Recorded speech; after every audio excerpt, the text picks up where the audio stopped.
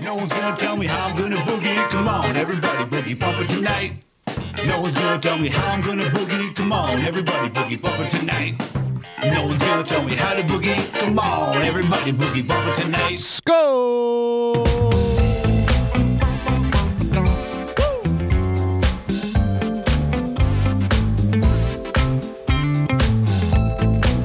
Hello there.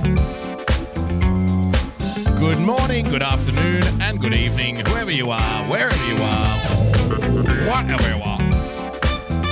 Thank you for joining us. It's Wednesday night here on another edition of the Daily Boogie Podcast. Thank you so much for being here. Thank you for sharing the show out. If you did, if you didn't, that's okay too. As always, tonight's recommended drink is Cheap Box Wine. Tonight's recommended snack is Bland Brand No Name Crackers. This is the official Wine and Crackers broadcast here on D Live. Thank you for joining us. So much to get through, as always, and so little time. If you'd like to become a full-time supporter of the show, then please, by all means, head to patreon.com/boogiebumper. Become a subscriber by hitting the subscribe button on your preferred podcast player. And, of course, if you would like to complain about anything, then you can do so by following me on Twitter @boogiebumper. Ladies and gentlemen, I've got an issue here on my end. I can only see the chat on the screen. My usual chat thing isn't working for some reason. It's one of those internet days. The internet has decided to take a collective crap on all of us. So we're doing our best. And there it goes. And we're back again. Thank you for joining us, ladies and gentlemen, boys and girls. So much to get through tonight. A couple of important things I wanted to get through. Oh, thank you, Winning TV with a diamond. Thank you. Excellent old school Periscope today. Yes, it's been a while since I did one. And if you watched that Periscope or listened to it earlier, then a couple of the things that I've got to talk about today will make sense to you because I already kind of laid out a little predicate in that earlier Periscope earlier today. If you didn't see it, you can check it out on my timeline at Boogie Bumper. Talking about the absurdity of crowds. Cheese, man. Thank you for the sub, Movie Time Blues, 2-month sub streak. Talking about how we're all being fed into the same shoebox. Talking about some of the absurdity, but we'll get into it, some of the absurdity with people thinking that they're on opposing sides, but they're actually arguing for the same thing from different directions and they don't realize it. So we'll get into that a little later on, talking about small business, coronavirus lockdowns and stuff. So, because as you know, I'm a pretty boring kind of guy, a pretty boring economics nerd sometimes. So we're going to get into that. We're also going to touch base with our preferred candidate for 2020. That's right. Toddles is back, ladies and gentlemen. Very much looking forward to that. For a couple of reasons, we're going to check out Toddles' latest presidential pitch because he's done another one that I haven't seen yet. But more importantly, we're going to see if Toddles has finally found love. And love's just such a beautiful thing, isn't it? It's such a beautiful thing. So I had the link sent to me about Toddles finding love. And I promised the person who sent it to me I will not watch it until I watch it on the show with the rest of you. So I'm very much looking forward to that. Plus, we have a couple of weird and wonderful things to get through as well. So thank you for joining us. Before we get to any of that, ladies and gentlemen, I want to ask the pressing questions here on this show. You know, here we like to talk about the truth. The truth is all important. And how are we going to undo the damage that's been done over the last few years? Well, for the answers to these kinds of existential questions, I go to one place and one place only, and that is the good people of of Salon.com, ladies and gentlemen. On the de-Trumpification of America. Look at him there. Look at him there. Look at this. These are very dark times, aren't they? Dark, sinister, evil, dare I say, fascist times. You can see the wall there on the left, the White House on the right. What is a poor peasant to do? On the de-Trumpification of America, it definitely won't be easy, but it must be done. We have to de-Trumpify you. Now, what does de-Trumpification mean? I'm glad you asked, because we're about to find out. We go to the experts for this kind of commentary. Defeating Donald Trump might be the easy part. Uprooting the toxic movement he represents could take decades. Yeah, that's right.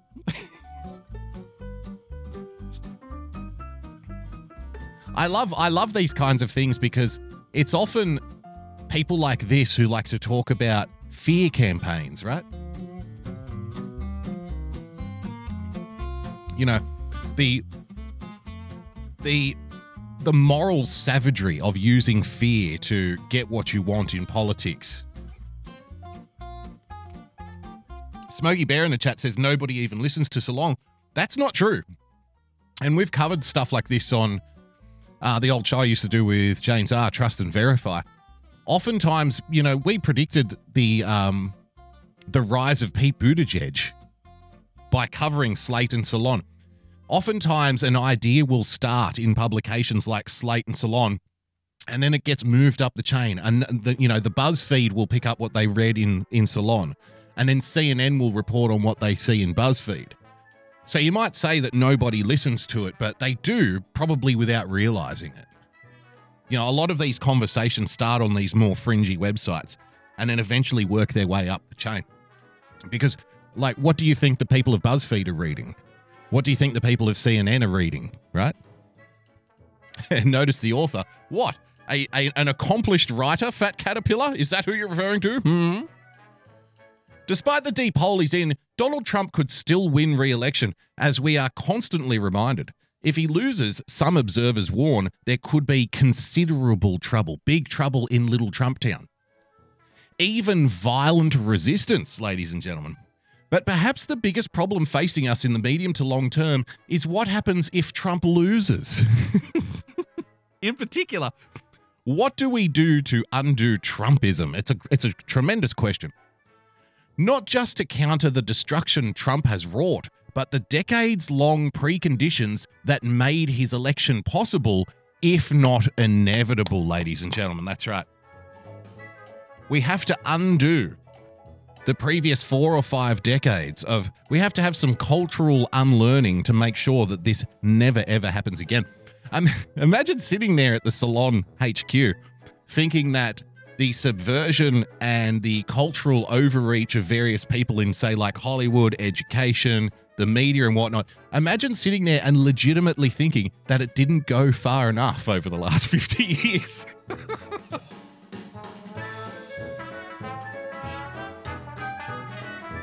I mean, we're now at a stage where waving the American flag is akin to Nazism, and giving your prepubescent children hormone replacement therapy is something that a good non-bigot will do.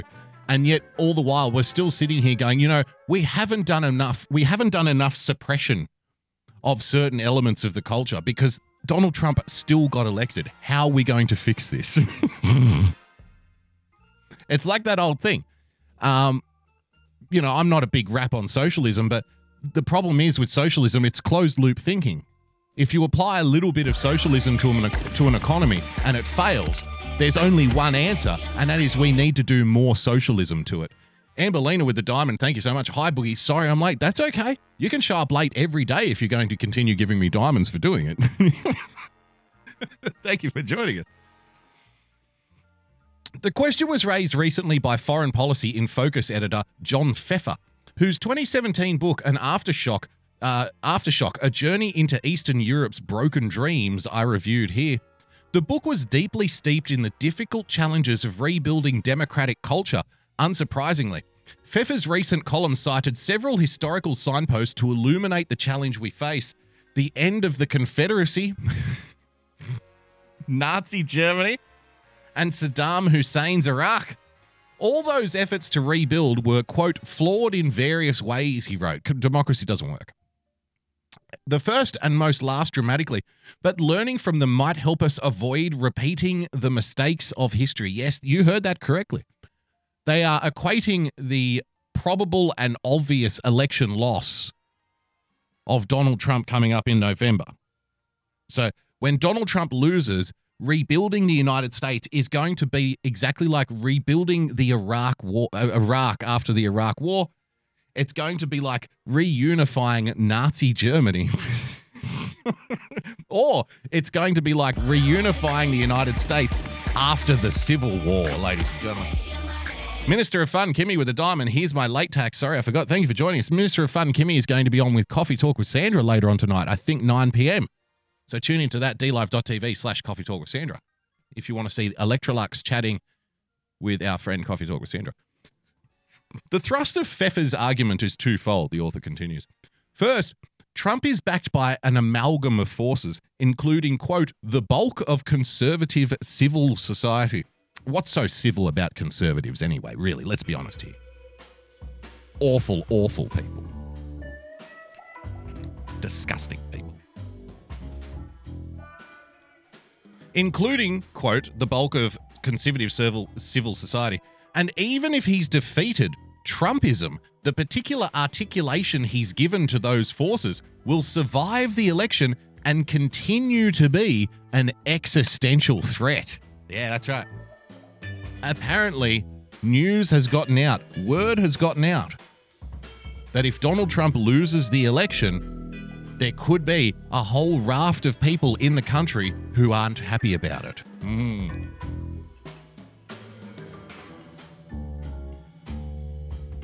It's an amazing prediction, really.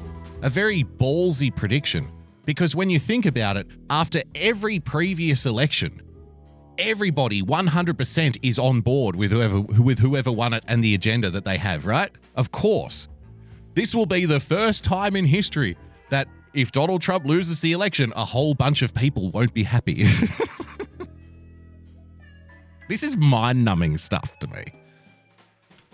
This is the kind of shit that you read when you want to turn your brain into custard, as far as I'm concerned. It's like how they always say after every election, right? Remember back in 2016, as soon as the votes were in, as soon as it was decided that Trump won the election, remember the rhetoric? America has never been so divided, right? I was getting people saying this to me. Oh, this election represents that America is so divided. And I would say to people, do you realize what a mindless, nothing statement that is? Like, you're just saying words, but you're not saying anything. And they're like, what do you mean? Look, it's never been so divided. I'm like, yeah, but that's what an election is. An election is divisive by definition because you're giving people often two options. And you're saying, okay, now divide yourselves into two groups and let's see who has the most people.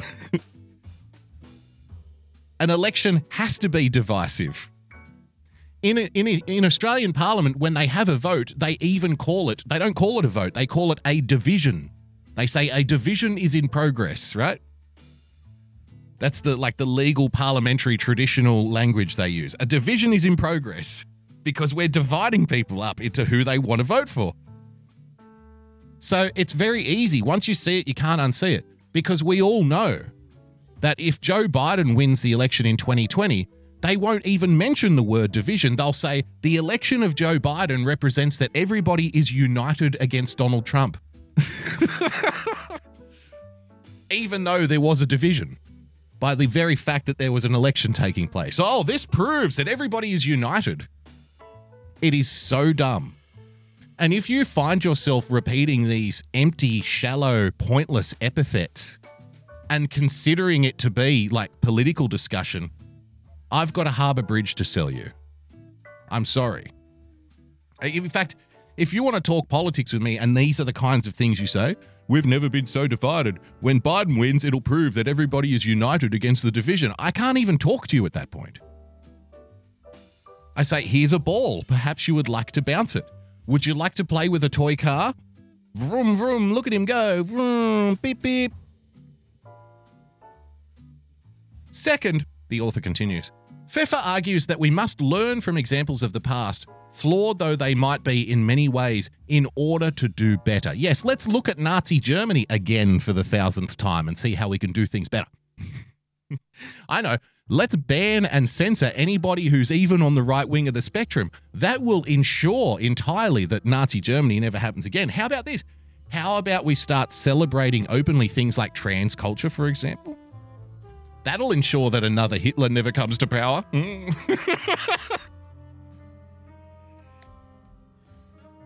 How about this for an idea?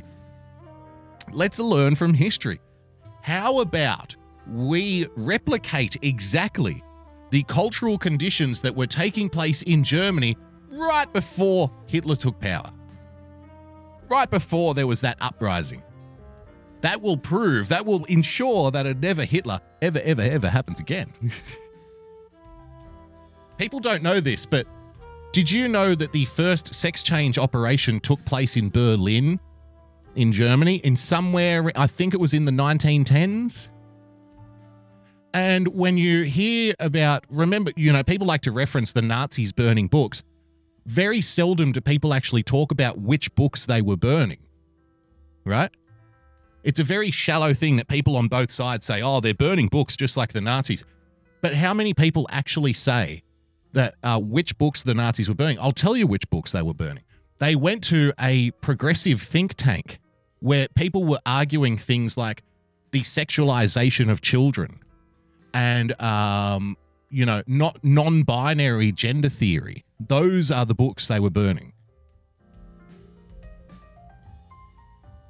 Because that was the cultural condition in Germany before World War II. People never seem to add that part of the story on. It's too much nuance for people, too much detail. But it's interesting nonetheless.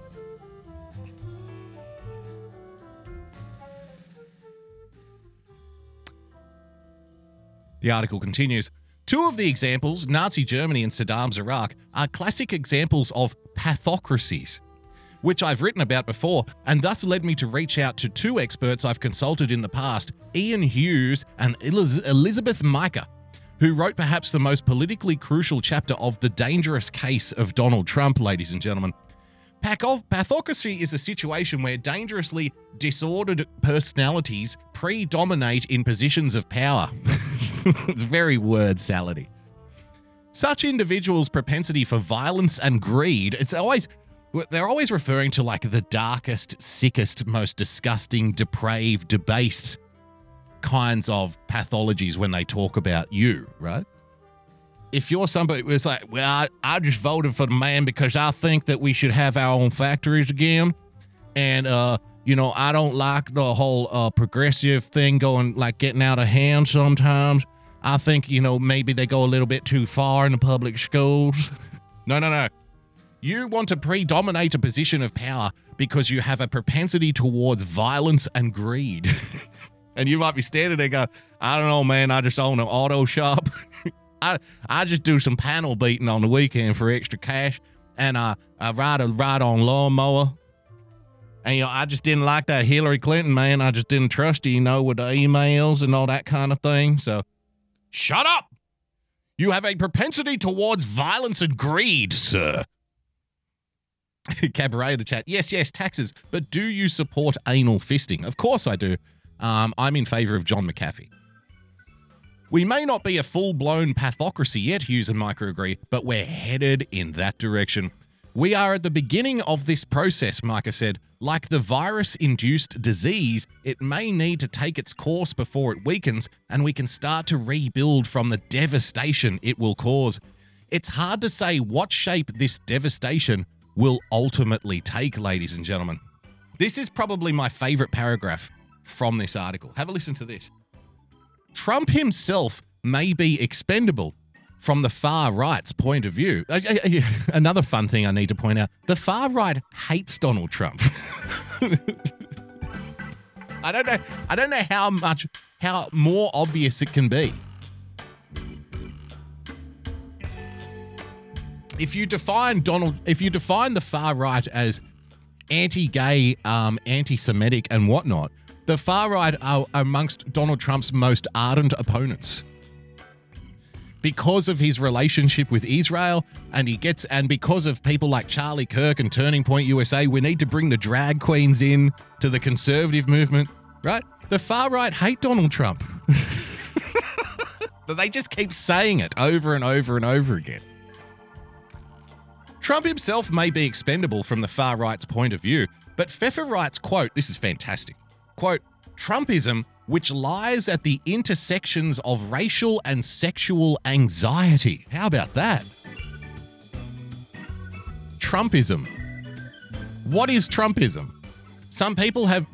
Different people have very different definitions for Trumpism. I think Trumpism is, a form of populism which is spurred in large part by people feeling they are being left behind by the economy of globalism, and they are seeing their towns and their communities change. They're not being given access to the ladder which would see them progress economically. Their factories are closing down, right? They're having less and less control over how they can prosper in a so-called free economy, right? There's too much wealth being collected by certain groups in society. There's not enough access for them in order to, get to that wealth, blah, blah, blah, blah, blah. Banking, etc. A whole bunch of stuff. The attacks on nationalism, national identity, national sovereignty, cultural identity, it all feeds into it. It's never just one thing.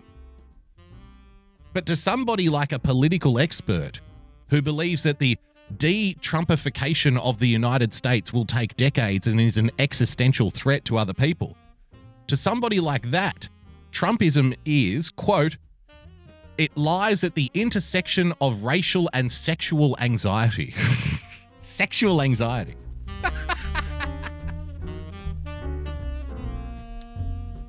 Yep.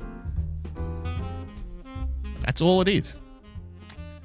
Trumpism, which lies at the intersections of racial and sexual anxiety, hatred of government and the expert class. They're even now talking about the expert class. Remember when the left's job was to eliminate the classes? Remember that?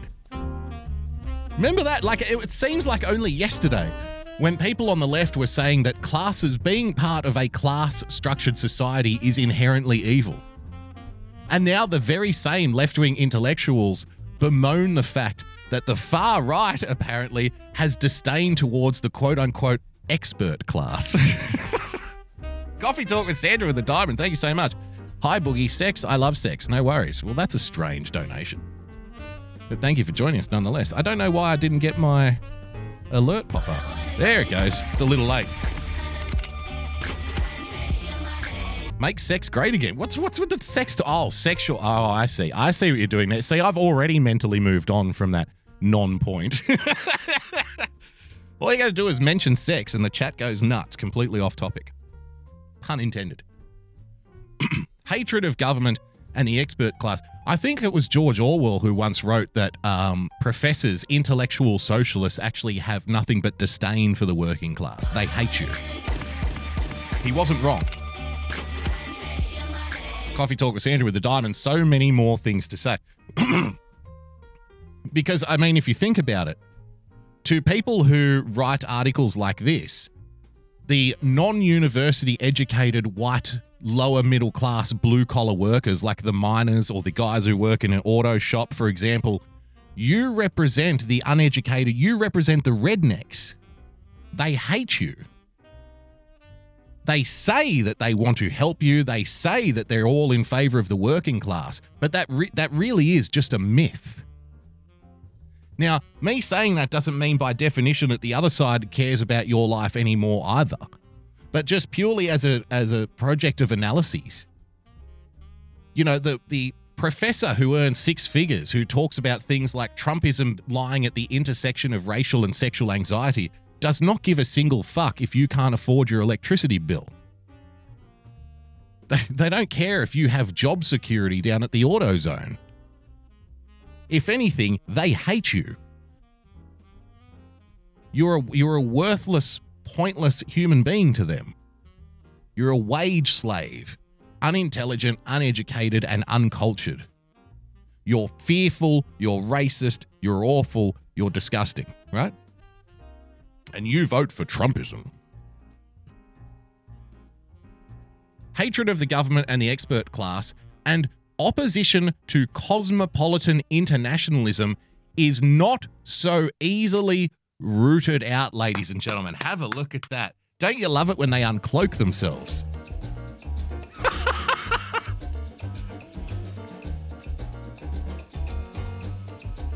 Huh? You have hatred of government and the expert class, and you have an opposition to cosmopolitan internationalism. You need to be rooted out. Okay? How about that? Comrades, when they said workers of the world unite, did you think that they were talking about your job? Did they think they were just talking about the people who work at your Walmart, workers of the world unite?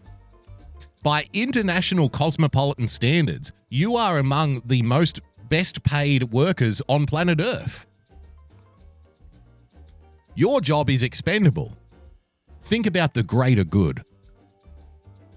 It doesn't matter if we shut down your business. It doesn't matter if we end your employment contract because of coronavirus. Think about the greater good. It doesn't matter if you lose your home, if you can't pay your rent. You're an uneducated redneck to begin with. Think about the greater good. Think of the people we're trying to save here. See, you can see a trend developing. So there you have it, ladies and gentlemen. The de-Trumpification of America, it definitely won't be easy, but it must be done. And it must be done, and it shall be done. All right. Let me bring you down here to Australia for another little update, ladies and gentlemen. This will blow your hair back. This will tickle your pickle. This will float the little man in the boat. Have a look at this stuff. From the People's Democratic Republic of Victoria, the most left-wing government in my country, in the state of Victoria. Have a look at what they're up to with their latest response to the second wave of Corona Chan. Selfish Victorians have been read the Riot Act, breach isolation and face a $5,000 fine. Yeah.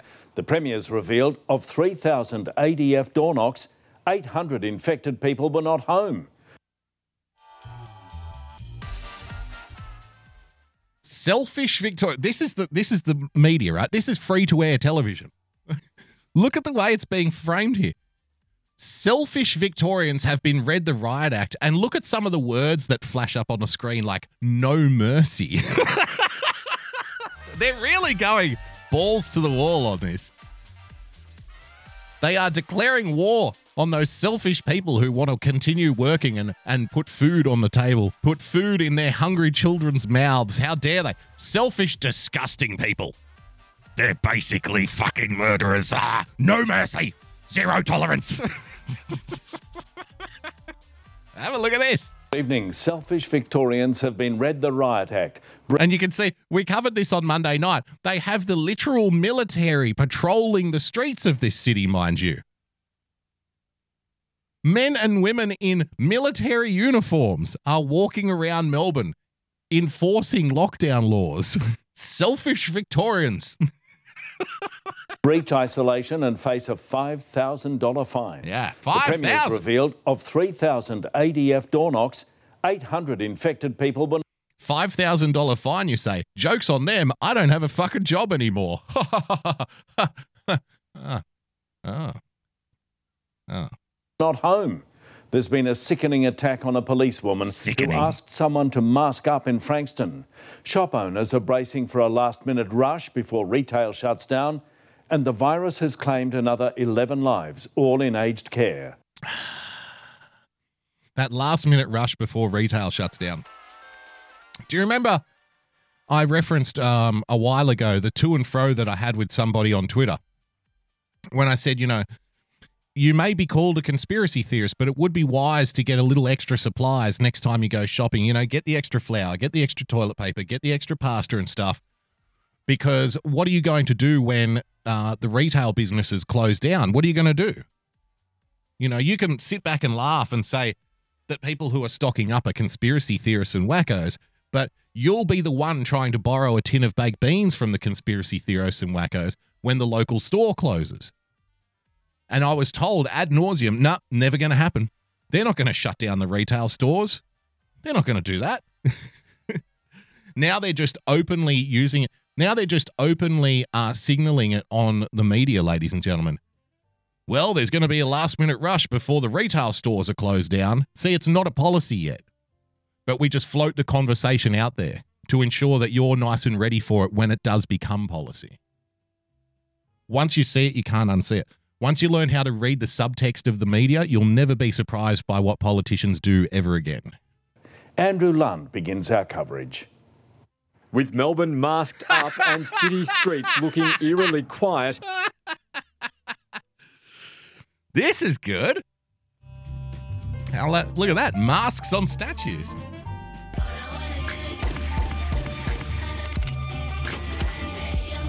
Semper Reloaded with the diamond. What is pastas? What do you got? Pasta? Pasta? Yeah, I love my pasta. Yeah. No, it's pasta, sir. Pasta. Oh, yes, enjoy your tomato with meaty flavors and pasta. Masks on you can't put brains in statues, but you can put masks on them, it seems. So we've answered that age-old question right here. Isn't that fantastic? Instead of tearing down the statues of George Washington and Christopher Columbus, why don't we get them to mask up? Maybe we can educate those far right-wing white supremacists a little, huh? Maybe if their historical slave-whipping heroes are wearing masks, they might be willing to put one on before they go into Walmart. How about that? Think outside the box, activists. That's all I'm asking. Try something else. Try something new. You never know. It might fucking work. With Melbourne masked up and city streets looking eerily quiet. Amber Leader with the diamond. My husband and I put masks on the mannequins. That's fantastic. Now, do you also, rub the mannequin on the boobie? Which is what I would totally expect a listener of this show to do. Because you're all immature swill. I'm going to put the mask on the mannequin. And I'm going to play with it a little bit. Because I'm a booger. You should be doing that. Whenever you get an opportunity to manhandle a mannequin, it is your civic responsibility, much like putting a cart away at the supermarket. It is your civic duty to put that mannequin into a compromising position. The government was still working to clarify details of the impending Stage 4 lockdown. So I'm very grateful for the patience of Victorians to work through those issues. Yeah, as businesses prepare for a costly closure, health officials are hoping it will pay dividends. We would hope to see, a reduction of, 30, 40, 50% in the number of cases over, the next week or so. But we've already done that. See, this is where you're losing people. Yeah, and I'll have friends of mine, I'm under no disillusion here of what a tiny minority I'm in, and I'm sure you would be too. Left-wing people and right-wing people agree with lockdowns and stuff. I guess it's when they have no skin in the game. Thank you for coming. I'll see you in hell. But wasn't the whole point of this to flatten the curve? Now, you can watch media reports, like we can watch them here in my state of New South Wales. A state with a conservative government and a federal conservative government, mind you. So forget about this conservatives are better than the other side. They're all in the same bucket of shit right now during this. We can watch a press conference with our state premier talk about that there were 15 cases recorded of coronavirus after 30,000 tests were taken. Now, if people are out there with, even just the slightest bit of education when it comes to statistics and mathematics and whatnot, you would understand that 15 out of 30,000 is a number so infinitesimally small, it would be regarded as statistically irrelevant. Like, it is the same as zero, statistically. 15 out of 30,000. And we get told that this 15 out of 30,000 is the pressing issue. That is the reason why people need to be out of work. This is the reason why people need to be facing financial ruin. To save them, ironically, at the same time. We're saving your life by putting you up against the fucking wall financially. So this is where you're losing people, because wasn't the whole point of this, we need to flatten the curve. It's all about flattening the curve. You can't get the curve any flatter. It cannot go any lower. You're talking about 15 people in a state of 7 million people. Oh, well, this just proves that we need to crack down even more. They have become hungry with power, with authority. What is it going to be? How long? Do we have to go a month with zero before we're allowed outside again? Is that the deal here? Because it's going to be a long economic winter if that's the case. I've got a story later on in the show for you. I mentioned it in the Periscope I did earlier. 4 out of 5 small businesses in the United States, ladies and gentlemen, 4 out of 5, 80%, are facing closure by the end of the year if these policies aren't reversed. You can't even fathom the economic destruction that will take place if 4 out of 5 small businesses are closed in the next 6 months. It's game over then. You will cease to be a superpower. It's that serious. Semper Reloaded with a diamond. Why are his eyes so close together? Strange question. I think because he's trying to spot a fly on the end of his nose. You will cease to be the economic powerhouse that you are today if 80% of small businesses close down by the end of the year. That's it. You're done. Over. That cannot be allowed to happen. Let me show you something about small businesses. An Australian article, ladies and gentlemen.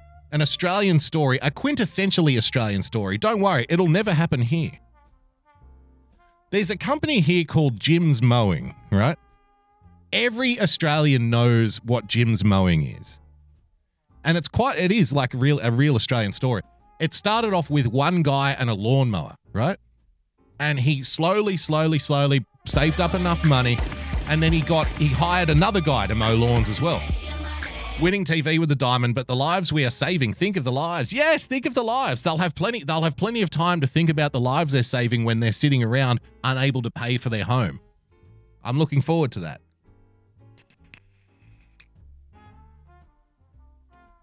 So, Jim's Mowing was started by a guy, Jim Penman, right, years ago. He started off mowing lawns on his own. Simple job. UK Neil, thank you for joining us. UK Neil, dlive.tv/UK Neil. Pizza Express and many other businesses closing here. Don't worry, it's across the board. You know, the great irony of people who support the lockdowns are the same people who say that the corporations have too much power. This is what I was talking about in the Periscope I did earlier today. The same people who are advocating that businesses be locked down now in order to save people's lives will be the same ones 6 months from now bitching, moaning and whining when they walk down Main Street and their favourite wine bar is closed. And, 6 months from now, after doing everything they can to just hand over all of the economy to the corporations, in 6 months from now, the same people who are in favour of this will be protesting in the streets against the power of the corporations. We really are at peak stupidity as a society. I mentioned this. Think about the absurdity of the vaccine program, right? You might be a Donald Trump supporter. You might be a Donald Trump supporter who's against mandatory vaccinations. You're against Big Pharma. Donald Trump just gave billions of dollars to the pharmaceutical companies to fast-track a vaccine. Now, you might be an anti-Trump person, but you're in favor of vaccines. So the guy that you hate is doing a thing that you like, but you're also against the fact that the big pharmaceutical companies have too much power. So the guy that you hate is doing a thing that you like, but is giving too much power to the pharmaceutical companies. It doesn't matter which side that you fall on, you end up in the same fucking place. It really is that insane. And people want to have arguments back and forward about, like semantic side issues. When all the while, where the rubber meets the road, where the argument is really important, we all end up in the same bucket of shit. It's insanity. So, Jim's Mowing. It started off with one guy and a lawnmower. He eventually built his business up. He hired another guy, and then that 2 guys turned into 4 guys, turned into 10 guys. And then he franchised his business. So you can buy a Jim's Mowing business, right? It's a very small outlay. It's a very low cost of entry. You get you get a truck, you get a trailer, you get the lawn mowing gear, and off you go. They give you an area to service, and you're away. Now, over a couple of decades, this has become one of the most successful companies in this country. And it's that now they don't only do mowing, right? There's Jim's plumbing, there's Jim's carpentry, there's Jim's roofing, there's a whole bunch of gyms. He's created an empire, and it started with one guy and a lawnmower. It's a fantastic story. It should be an inspirational story to people. How you can make it, just with hard work and, respecting customers and doing a good job. One guy mowing a lawn can become the boss of an empire, right? Self-made man. Ring the bell and get your cheese, man. Thank you for the sub, Cabaret. Winning TV with a diamond. Yes, my training is complete. Jim's fucking everything, fascist hippie. Well, this is the problem, right? So in Victoria now... Ring the bell and get your cheese, man. Thank you for the gifted sub, Cabaret. In Victoria now, you're not allowed to leave your own home, even for exercise, if you've tested positive to coronavirus. In Victoria now, they have stage 4 lockdowns of the economy, which means all non-essential work is banned. And the government of Victoria has declared that lawn mowing is not an essential service.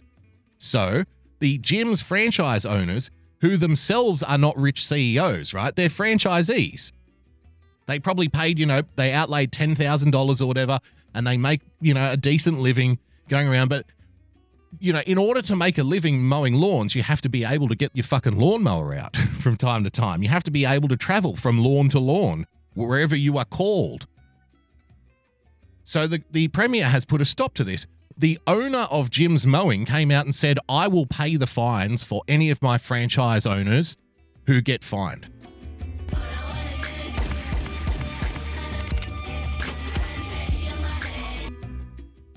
Thank you for the diamond, Semper Reloaded. Do you not have Mexicans? Yes, we call them Victorians. Aussie83, you're joking, Boogie Bumper. Jim Co is a classic give it and go entrepreneur. Yeah, but it started, right? It started from somewhere. That's all I'm saying. So he's offered to pay the fines of the people who have been caught mowing lawns after the government has declared that their particular business is no longer essential, right? So have a look at this. Jim's Group CEO taking on Victorian Premier, mushmouth today. Victoria Premier over COVID-19 restrictions. Let's have a look.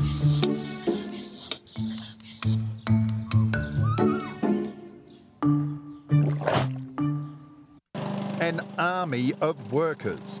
Their general, one of Melbourne's most recognisable names, on the warpath. There is zero risk in anything we do. We're helping to keep people safe. The Premier yesterday. There'll be no cleaners going to your house. There'll be no one mowing your lawns. But Jim points out the government's own guidelines say building and grounds maintenance permitted to operate. We're required to maintain the health and safety of Victorians at home.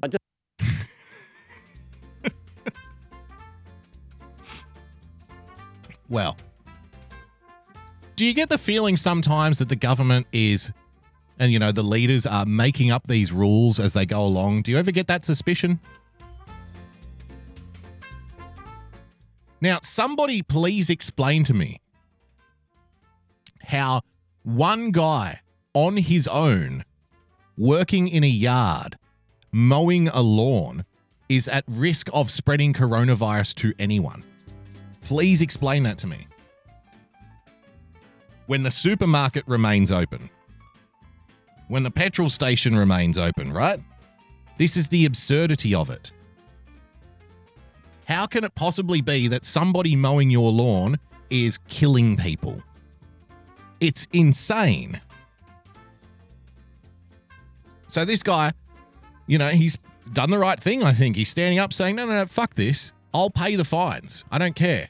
Just don't think he knew what the guidelines were. He's encouraging his franchisees to be defiant, to keep working.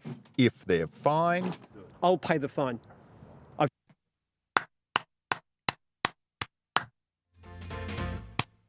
Well done. If they're fined, I'll pay it. Now what? It's so refreshing. I think he's a fucking hero just for doing that. It's so refreshing to have a business owner, a big business owner like this guy, Jim, to come out and say, you know what? I'll pay it. Fuck them.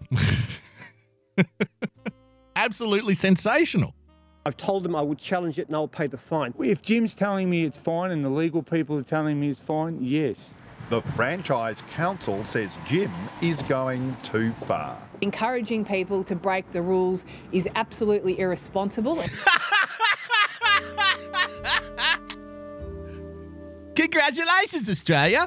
You're so good at following the rules. Yay! Encouraging people to break the rules is so irresponsible. It shouldn't be allowed. The franchise union, ladies and gentlemen, mouthing the rhetoric of the government. Oh, here you were thinking that the Franchise Council had your back. Nah. Excuse me, I'm a franchise owner and I'll go broke and lose my home if I'm not allowed to mow lawns on my own. For some reason, they're saying that lawn mowing is illegal now. Should I be allowed to work? Well, of course not. Encouraging people to break the rules is very irresponsible. Shouldn't you be representing my interest as a franchise owner? Shut up! Shut up, you disgusting, selfish man. Shut up, stay home, and let the grass grow. Thank you, Franchise Council, for having my back. Sole traders like gardener Chad Gilbert are also furious. They can't work and get no special government assistance. Oh, it's devastating to hear it. It really was. The reason? The Jobs Minister on 3AW. What you're saying is you can't afford it. That is, in a nutshell, what I'm saying. No, I wouldn't say that. But he did say there are other income supplements for those who find themselves unable to work. Yeah. Hey, I'm sorry. Small business owner. We're not going to let you earn your own money, but what you can do, don't worry, it's not all bad. What you can do is come to us, cap in hand, and fucking beg. How about that? Ben K. Veritas with a diamond. How dare you try to pay your mountainous bills, scum? Hey, are you a small franchise owner working in suburban Melbourne? Are you struggling to pay your bills since the government changed the rules with 24 hours notice, essentially putting your livelihood and your home and your family at risk of financial ruin with no warning and no precursor whatsoever? Then fear not. We're going to ban you from owning your own business. We're going to ban you from making your own money. But what you can do is line up at the fucking door, take a number, come to us and plead your case. Plead your case for a little bit of money from us. And I tell you what, if we like you, if we think that you satisfy our requirements, then maybe we'll feed you. Isn't it fucking sick? Isn't it sick? And you know, I'm not trying to draw like some hyperbolic comparison here by mentioning this, but it is worth mentioning, just out of interest. During the Red Revolution in Soviet Russia back in the 1914 or thereabouts, the famine that was orchestrated by the Bolsheviks, they did so because, you know, there was more of a Christian element to that. They knew that they were very intelligent people. People have this idea that, you know, commies and lefties and socialists and stuff are dumb. They're not dumb. Some people who may follow them might be very dumb, but they themselves historically have been anything but dumb. Same thing applies on the other side too. You might think that, you know, people, conservatives and stuff are dumb. A whole bunch of their followers might be dumb too, but that doesn't mean that they're all dumb. You know, a lot of the big sort of left-wing, hard left-wing thinkers over the 20th century were things like social psychologists and linguists and stuff like that. Very intelligent people who understood the psychology of crowds and how to manipulate it. So they came to a revelation, and that was people with because there was a very strong Christian feel like in the regions of Russia which would not join the revolution. And they knew that They had to replace God because for those people, they were never going to give in. They were going to fight to the end. They were going to cause problems, and they couldn't have that. You know, for a revolution to take hold, everybody has to be on board with it. So they couldn't have this big pocket of resistance from the Christians because they acknowledged that the Christians will fight for something bigger than themselves. So they had to break that faith. They had to break that spirit in people. So, shit, there is life outside Logan, Queensland, Elizabeth, South Australia. Fucking oath. You're living in the UK, are you not? I don't know if there's life in the UK right now. Just kidding. I had fun in the UK. I liked it. So they realized that the Christians would fight for something bigger than themselves, and they had to break that. But they had to replace their faith in God with something else. They replaced their faith in God with faith in the state. They orchestrated the famine. Sussex, well done. They orchestrated the famine, and they said, look, God can't save you, but we can. Just give yourself to us. Give yourself over to our authority, and we will feed you. We will clothe you. God isn't coming, but we will. Right? And again, I'm not trying to draw a hyperbolic comparison, but look at this. Very progressive government. Even too progressive for, you know, traditional union labor voters in many cases. This very progressive government, the intellectual progressives who have nothing but sheer disdain for the working man, the blue-collar working class. They hate you. To them, you're a redneck. You know, you're not interested in gender theory, then I'm sorry, you're part of the uneducated redneck swill, but please vote for us anyway. That's the speech you get every 4 years with these people. So here you have this very progressive government in the People's Democratic Republic of Victoria openly saying, we are banning you from making your own money in a free economy. We are banning you. You are not allowed to make your own money. Why? Because we say so. Because we have decided that mowing lawns represents an existential threat to everybody. You mowing a lawn may kill 20 million people. You work on your own. You're not interacting with anybody. You're just pushing a fucking lawnmower over grass. Sorry, you're a risk. You're a public health risk now. You're non-essential. Too bad. So sad. But good news. You know, the lawn mowing gig can't save you, but we can. So put the lawnmower away, Jim, and come to us, line up at the door, cap in hand, and tell us a story. Tell us why you think you deserve this money that we're handing out to people. Fill out this form. What an emasculating experience. What a disgusting, emasculating experience to have to go through. One day you're a successful, self-made man. You're running your own show. You're running your own franchise. Life is fucking good. You're earning your own money. You're paying your taxes. You're putting your kids through school, blah, blah, blah. At the drop of a hat, the government shuts your fucking show down. Shuts it down. And then when you're looking around like, well, I've got bills to pay. I've got to pay back the loan. I've got the mortgage. I've got the kids' school fees. I've got to put food on the table, blah, blah, blah. The same government calls you a selfish bastard for wanting to work in the first place and then says, come to us and beg for your fucking money instead. And by the way, if you don't follow what we say, we'll throw you in prison on top of it. How about that? How do you like that? How do you like that, citizen? Good, isn't it? And these are the people who want to talk to you about having empathy. As I said earlier today, don't talk to me about fucking equality when you advocate treating people like criminals who have broken no law, who have committed no crime. You're putting people under house arrest and they haven't done anything. Innocent people being locked in their own homes with the fucking army walking around outside their front door. Oh, but we're fighting for equality and we're doing this to keep people safe. Imagine how insane, imagine how broken your moral compass must be if you think locking people in their own homes and treating them like criminals is a respectful way of saving their life.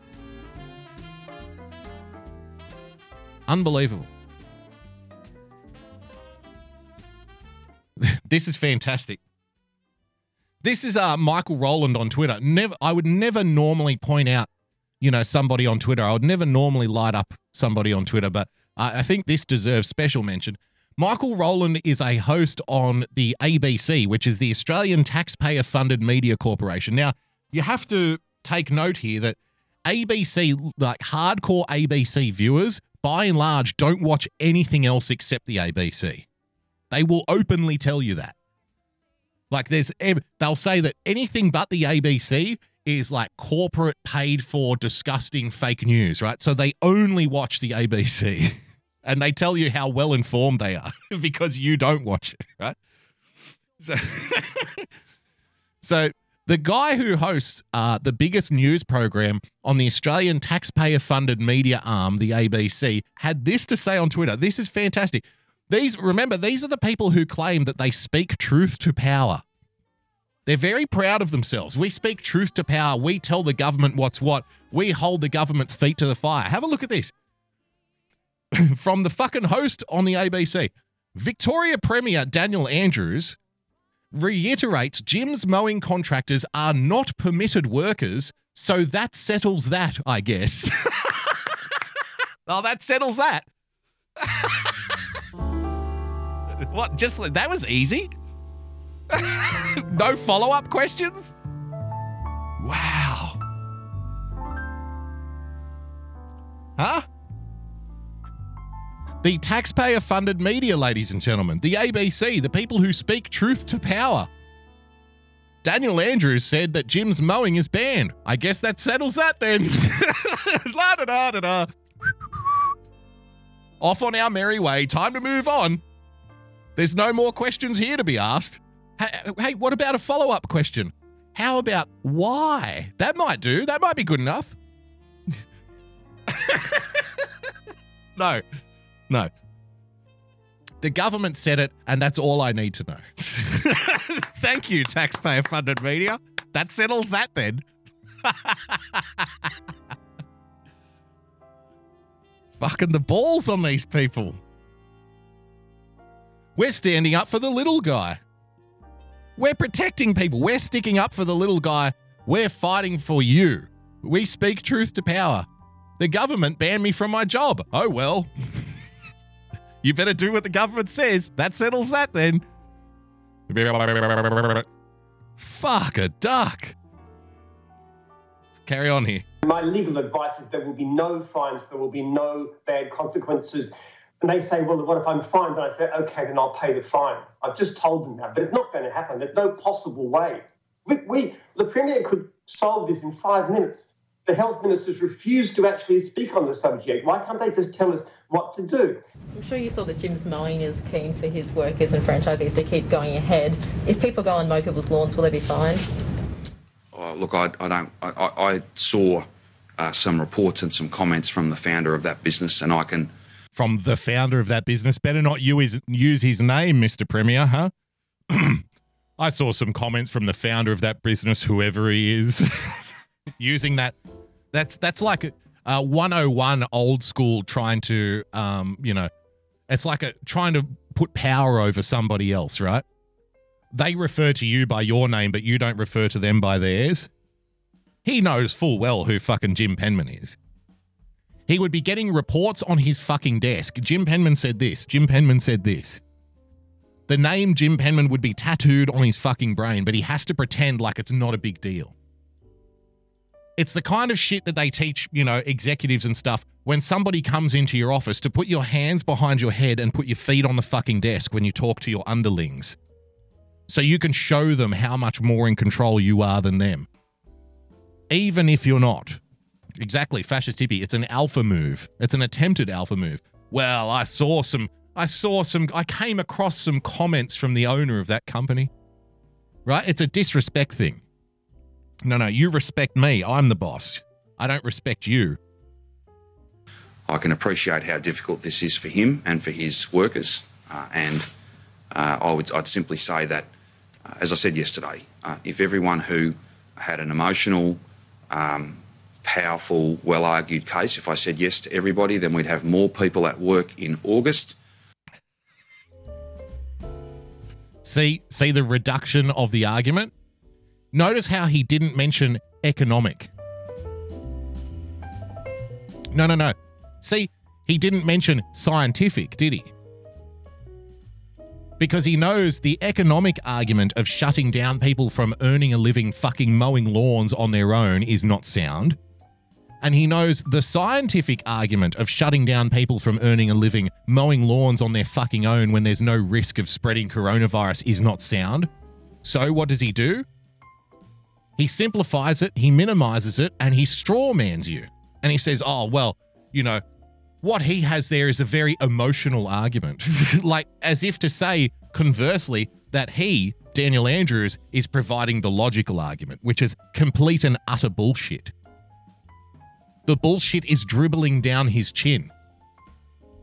See, this is an education in rhetoric power plays, right? This is what politicians think in this kind of spin. They are trained to do this. They're very good at it.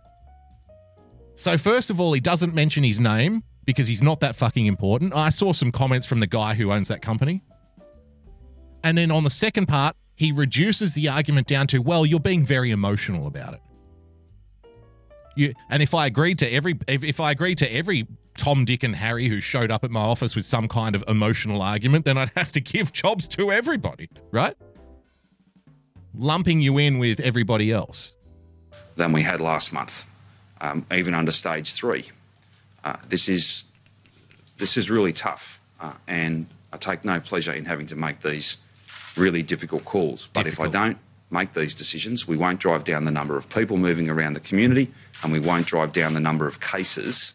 Unbelievable. And indeed the number of people who are dying.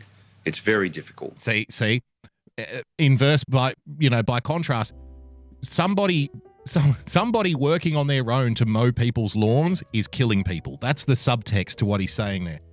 And he's got the audacity to say that the other person's argument is the emotional one. How about that? And I send my best wishes to that business and every business. And I send my acknowledgement that this is very challenging, but there is no alternative. So should they be fined? Well, that's a matter for Victoria Police.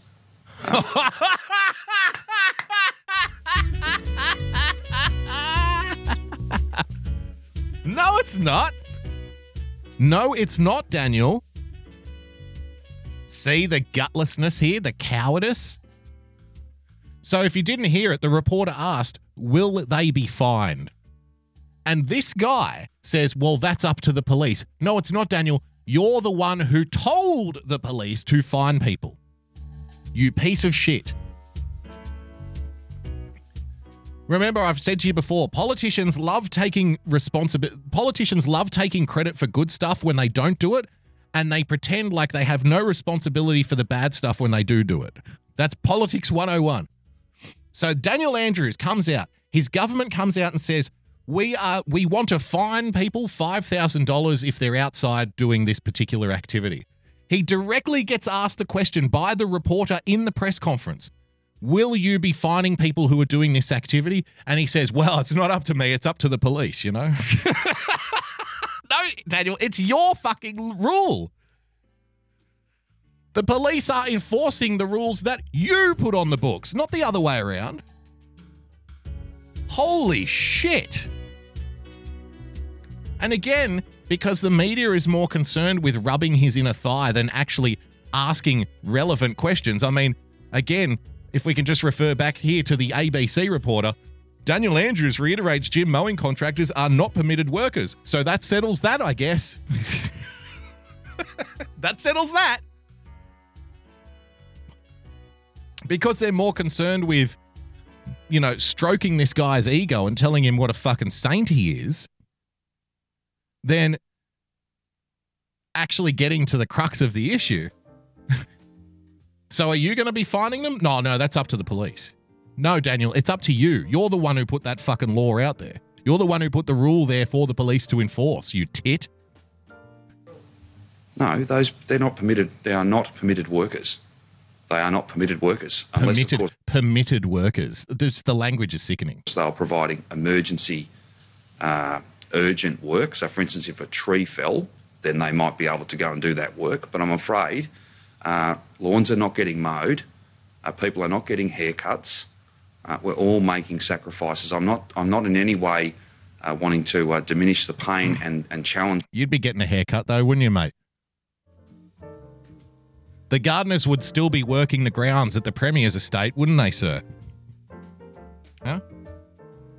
Look like you've had a fucking trim recently there, brother. Looking good, Dan. For that business and those workers.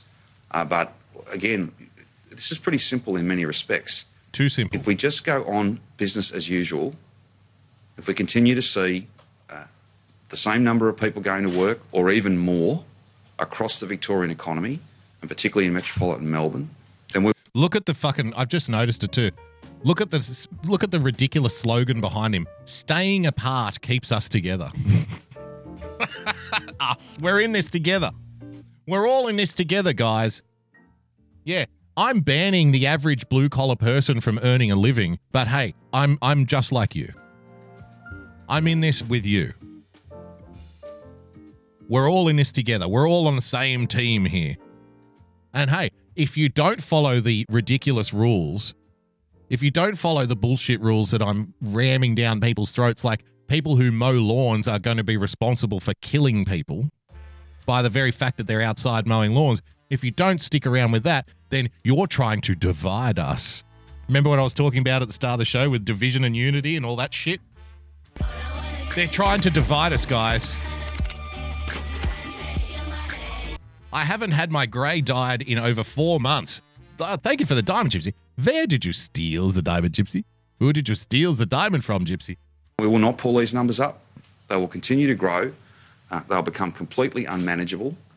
And we will continue to see many, many people die.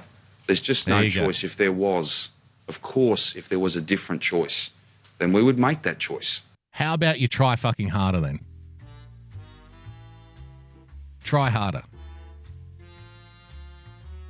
Because not just to me, but to many people, if the only option you have is to financially ruin people and tear up basic civil rights and civil liberties and personal freedoms, then that's not the option.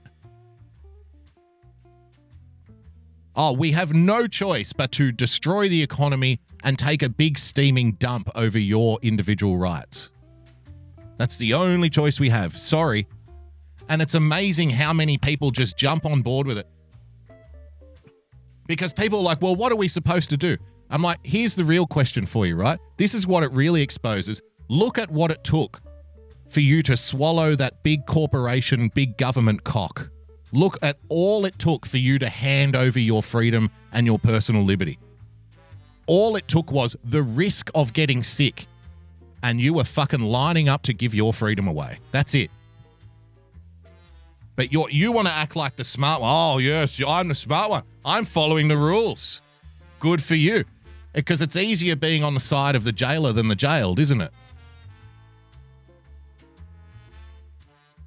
And all it took was somebody saying, hey, you might get sick. And you were like, here, have my freedom.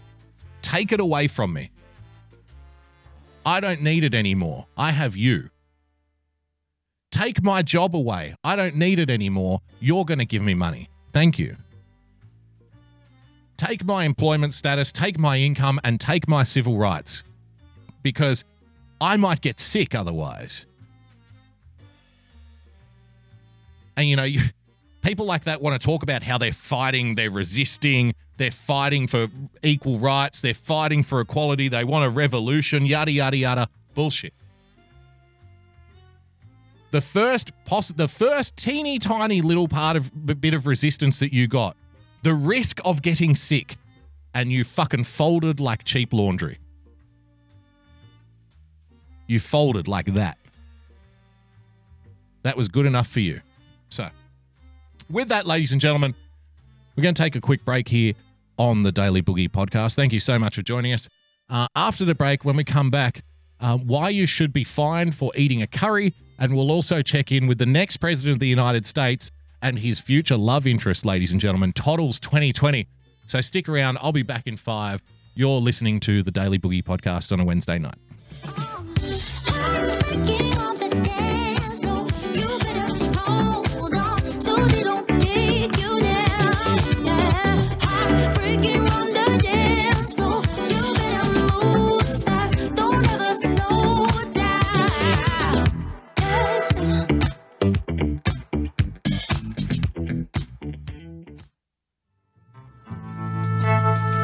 Do you like your novelty comedy songs organic?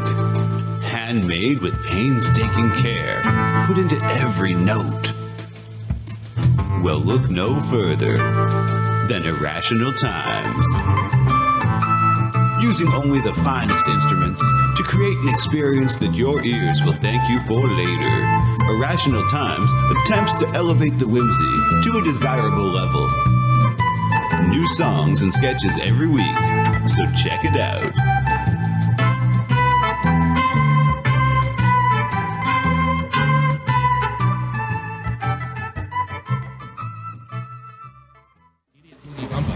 Idiot boogie bumper. Idiot boogie bumper. Idiot boogie bumper. Idiot boogie bumper. Idiot boogie. He's really giving that one a workout. Come on. dlive.tv/JJ Stoner. And we love JJ here on the show. It's the JJ Stoner Spring Collection, the perfect attire for any and every occasion you can think of this season. Like when you're in the mosh pit full of sweat and everyone's slapping, hitting, and pulling on you. This shit won't rip! Lunch at your favorite cafe? Brunch with the girls? These stylish ensembles will give you the confidence you need to look and feel your best. Or if you're getting arrested for possession, it comes with a built-in police stick-proof body armor. Keep swinging, pigs! Call now, and your order will come with a complimentary ounce of that dankest bubblegum slurricane that the South has to offer. Don't forget the wall tapestry! If you need to cover your wall, it works!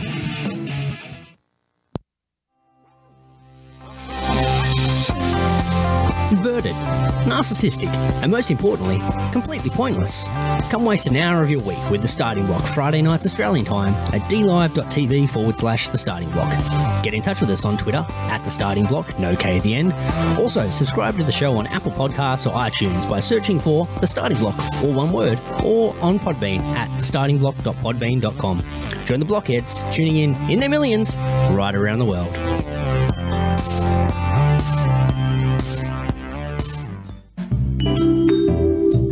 Hello, my name is Frozen Asian, and I like to tell you about my show, The Sunday Night Shit Show, every Sunday night at 10 p.m. Eastern Standard Time. Along with good conversations and laughing at funny and weird shit we find on the internet, we also have the Hat Cam, where I showcase my myriad of great-looking hats. Here is a testimonial from a great friend of mine who has enjoyed my hats lately. I hope your next hat is a bullet. Jesus Christ, what are you, fucking Asian Dick Tracy? What's wrong with you? Why do you have to ruin my evening? Like, I was just gonna listen to my buds do their show, and you just gotta do this. You do the show without the hat. So you're not enjoying it? No! Dude, Asian come Dick on, Tracy. secretly you enjoy it. You look like you're going undercover in Argentina, but it's not working. I hate you. I hate you. Oh, come on, you secretly love it. No, I openly hate it.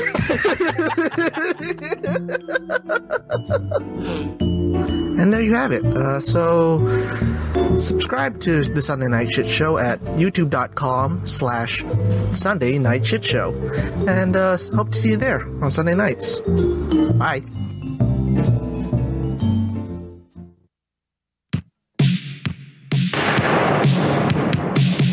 The world is a terrible place, full of terrible people doing terrible things. Thankfully, Thankfully, there's a weekly live stream that doesn't sugarcoat it for you.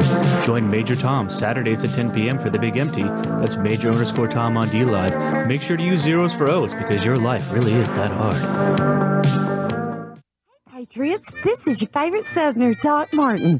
Just wanted to remind you to put on your calendars to join me and your favorite ne'er-do-well Yankee, Phil D'Angelo, on Saturday nights, beginning with Promises Kept at 8 p.m. Eastern Time, followed by The Speakeasy with all of your favorite Patriots. You never know what we might cuss and discuss. That's right, Doc Martin. This is everybody's favorite Yankee, Phil D'Angelo speaking. And on Saturday night, we could have Kimmy, Y-Censored, affectionately known as Electrolux, the original Grandma, UK Neil, Rusty and his famous sound test show, Coffee Talk with Sandra, Earth Citizen, Stefan, the infamous Grandma Sears, Mac Daddy may even make a show up, or virtually anyone else in the world for some irrelevant fun.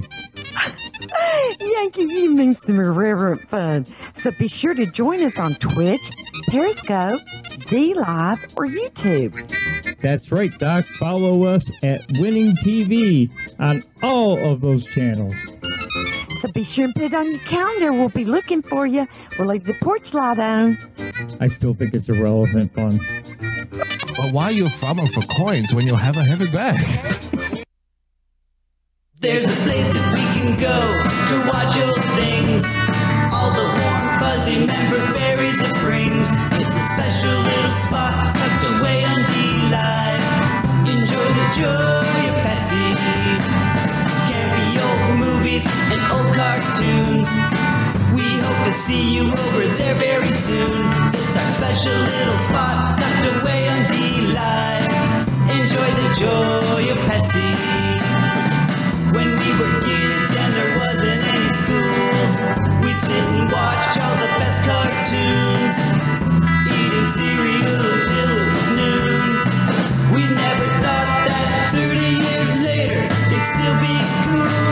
Saturday night and cheesy movies, the ones that used to show us boobies. It's our special little spot tucked away on DLive. Enjoy the joy of Pessy. Enjoy the joy of Pessy. Enjoy the joy of Pessy.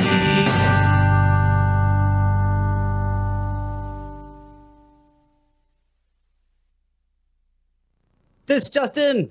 The global officials that can help all, also known as Got You, have now banned all boogieing and boogie-related movements worldwide. Public safety is the main concern, they say, and people are reminded that boogieing is contagious.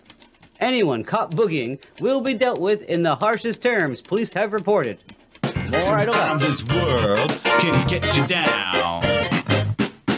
There's just one thing you can do. You gotta get back up and shake it all around. No one's gonna tell me how I'm gonna boogie. Come on, everybody boogie bumper tonight. No one's gonna tell me how I'm gonna boogie. Come on, everybody boogie bumper tonight. No one's gonna tell me how to boogie. Come on, everybody boogie bumper tonight. Coming back. Second half of the show, ladies and gentlemen, boys and girls, thank you for joining us. Wednesday night edition of the Daily Boogie podcast right here.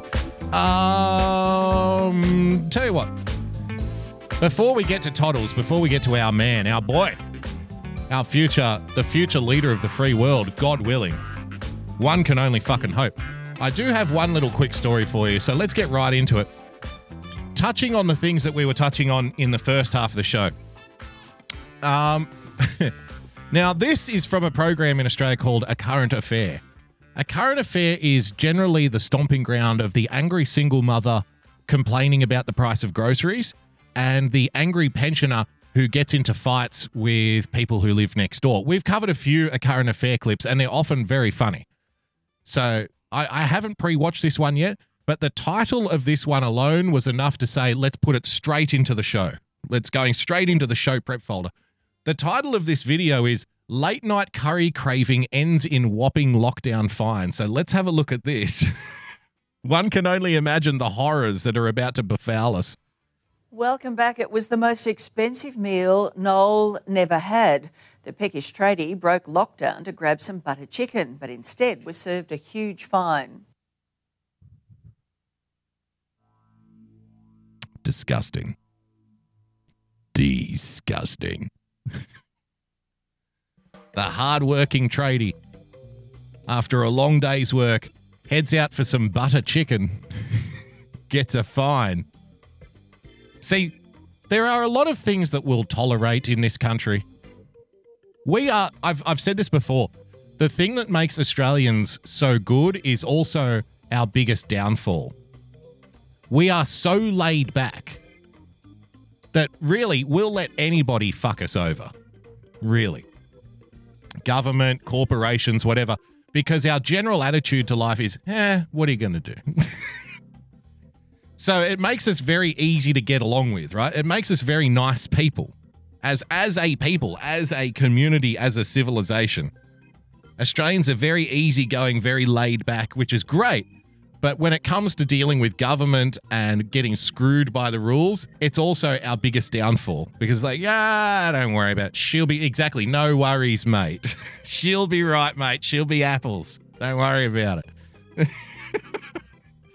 But with that being said, there are things that are sacred cows to us. There are things that are untouchable. One is beer, obviously. 2 is probably the barbecue. And 3 is being able to get that late night snack after an afternoon on the terps. Whether it's a kebab, whether it's a battered sav and chips, or whether it's a fucking curry. A late night curry. So let's have a look. Don't you dare get in the way of a hardworking man's fucking mouth and his curry. Welcome back. It was the most expensive meal Noel never had. The peckish tradie broke lockdown to grab some butter chicken, but instead was served a huge fine. Ooh! Wearing his mask. Just the smell of curry just takes me back home. It's more than just a dish. It's a good looking. I got to admit, it's a good looking fucking curry he's got there too. How are you going to deny the man the pleasures of a curry served in a plastic container like that, huh? It was a dish that got him into a lot of trouble. During Victoria's stay-at-home order, his late-night hankering for butter chicken cost him a massive fine, $1,650.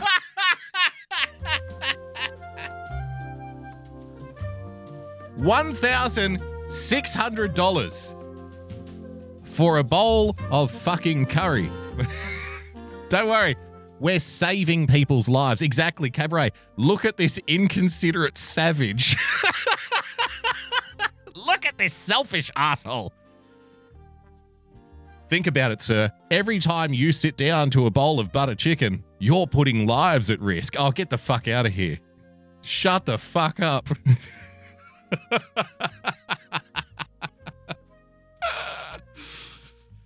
My curry is killing people. Go fuck your mother. Get the hell out of here. $2. It's a bit hefty, yeah. I'm going to contest it. I'll take my day in court and hopefully I can get the magistrate to waive the fine. The little Indian music overlay. When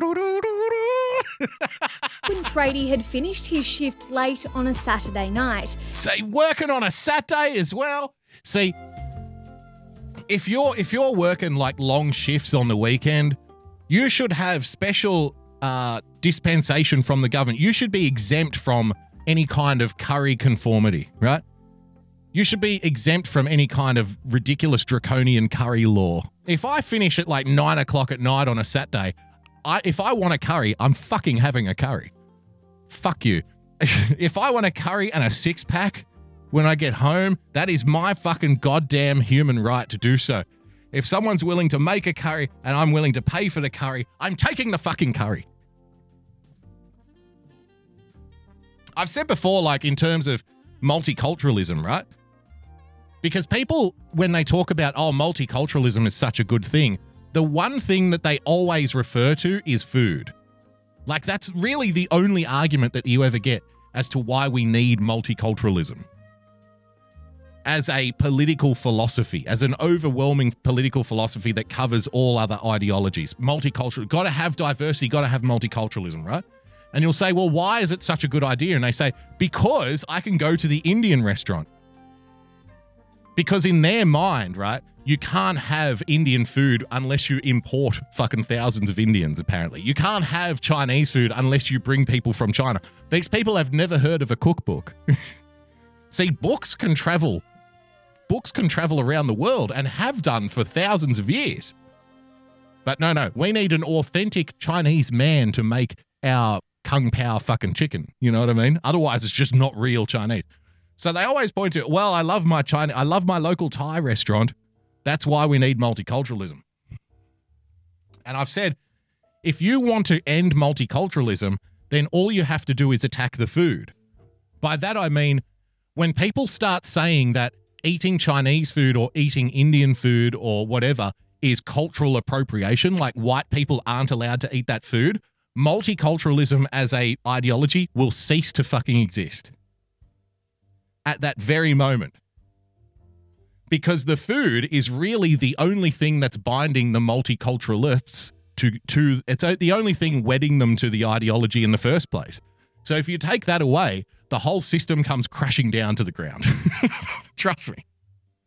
So, in the spirit of multiculturalism and progress, if I, an Australian worker, working overtime on a Saturday to pay the bills, working a late shift, if I get home at 9 o'clock at night and want to eat a fucking butter chicken curry, then goddamn it, I will do so. 'Cause I'm free to eat what I want any old time. His local Indian was closed, so he drove more than 30 kilometres from the southwestern suburbs into the CBD to curb his craving for butter chicken. Now, see, he's a dedicated curry enthusiast. 30 clicks down the road. He drove into the city to get a fucking bowl of curry. I love this man.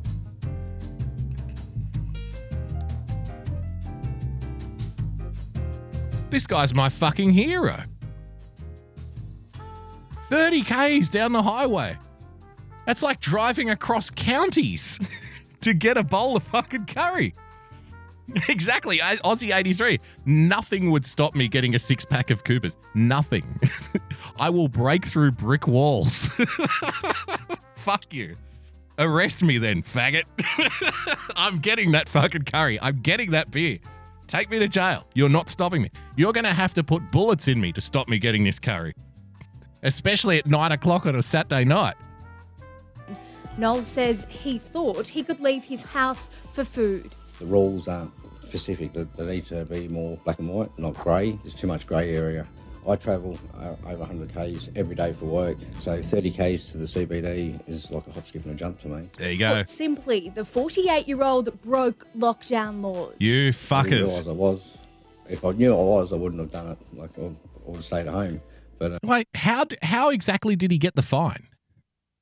Like, how did he get the ticket? How did they know? How did the police know that he travelled this far to get a bowl of curry? That's scary, isn't it? Like, my first question to the police officer would be like, why do you care where I get my dinner? Why do you give a fuck? It's none of you. Where are you going for dinner tonight, sir? None of your fucking business. Fuck off. Right? That should be the only appropriate answer. Where are you going for food? None of your fucking business. Going where I want for food, thank you. How did they know that he travelled 30 kilometres to get a bowl of curry? Yeah. And I like that he was talking about, the rules are too much grey area, there's too much ambiguousness here. Sorry, Noel, champion, tradie Noel, they're designed that way. They're supposed to be ambiguous. They're designed to be vague and ambiguous so nobody understands them. It's very simple. Because if you have a hard and fast rule with clear lines, people will look for loopholes to break that rule. People will look for ways around the rule. But if you keep a rule ambiguous and vague, then people will operate within themselves because they don't know where the line is. So they make the rules ambiguous because people will act well within them. If they make the rule clear, like they should, then people will look for ways around it. It's psychology. You know, if you put if you put lines every 10 meters, right, on the ground, and say at 100 meters there's a cliff and you'll fall off, then people will walk up 99 meters. But if you say to people, there's a cliff, but we're not going to tell you where it is, people won't even step onto the field. You see my point here? When the line is obvious, people will go right up to the line. When people don't know where the line is, they'll barely take a step. Because they don't want to get pinned. Because they don't know where the line is. So, we can complain about the rules being vague and ambiguous and whatnot. They are designed that way so people can persecute you when it suits them. So you can be targeted when somebody decides. Because people who make a lot of money, legal types and whatnot, will come up with ways to interpret vague rules to fuck you in the ass. If the rule is clear and obvious, they can't do that. They don't have the power. Cabaret with a diamond. Ambiguous rules equals ambiguous enforcement standards. 100%. Bang on the money. Gave me a $1,652 fine. I mean, it's the same with YouTube. It's the same with social media platforms, right? Oh, we ban hate speech. Well, what is hate speech? Well, we've got to keep it vague and ambiguous. Because if we come up with a list of words and say you can't say this, you can't say these things, then people will look for ways around it. If you just put everything under the ambiguous banner of hate speech, then people will be like, well, can I say this? I don't know. I better not say anything, right? And told me to go straight home. And he was made an example of. His bad behaviour called out publicly. People need to exercise good judgment. What? Don't be going outside your local community unless you absolutely need to. You broke. Oh! The fucking Premier was talking about this poor guy and his curry. The Premier, with all the power of the government, all the power of the police, all the power of the authorities, fining people, shutting down businesses, shutting down employment, throwing people in prison. And all you want is a fucking butter chicken. Hey, look, man, I'm just a hardworking fucking guy. I'm just a hardworking guy. I worked a late shift on Saturday. I just want a bowl of fucking curry, man. No, we're going to make an example out of you. Fucking selfish piece of shit. It's awful, isn't it? It's disgusting what's being allowed to take place here. And he was made an example of. His bad behaviour called out publicly. People need to exercise good judgment. Don't be going outside your local community unless you absolutely need to. You broke the rules, you pay the fine. It's as simple as that. Well, it's as simple as that. Yeah, it was wrong. I think everyone else is too. We do not agree with the fact that anybody should be travelling 30 kilometres to get their food. Amit Tutujaya runs Desi Dhaba, the Indian restaurant Noel was driving to. So the guy who runs the restaurant that he bought the curry at has also thrown him under the bus. Oh, you piece of shit. How about that?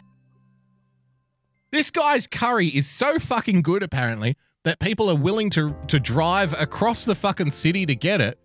And when somebody, like, if I owned that curry place, I wouldn't say that. I'd say I understand completely why this guy wanted to come all this way for my curry, because it's so fucking good.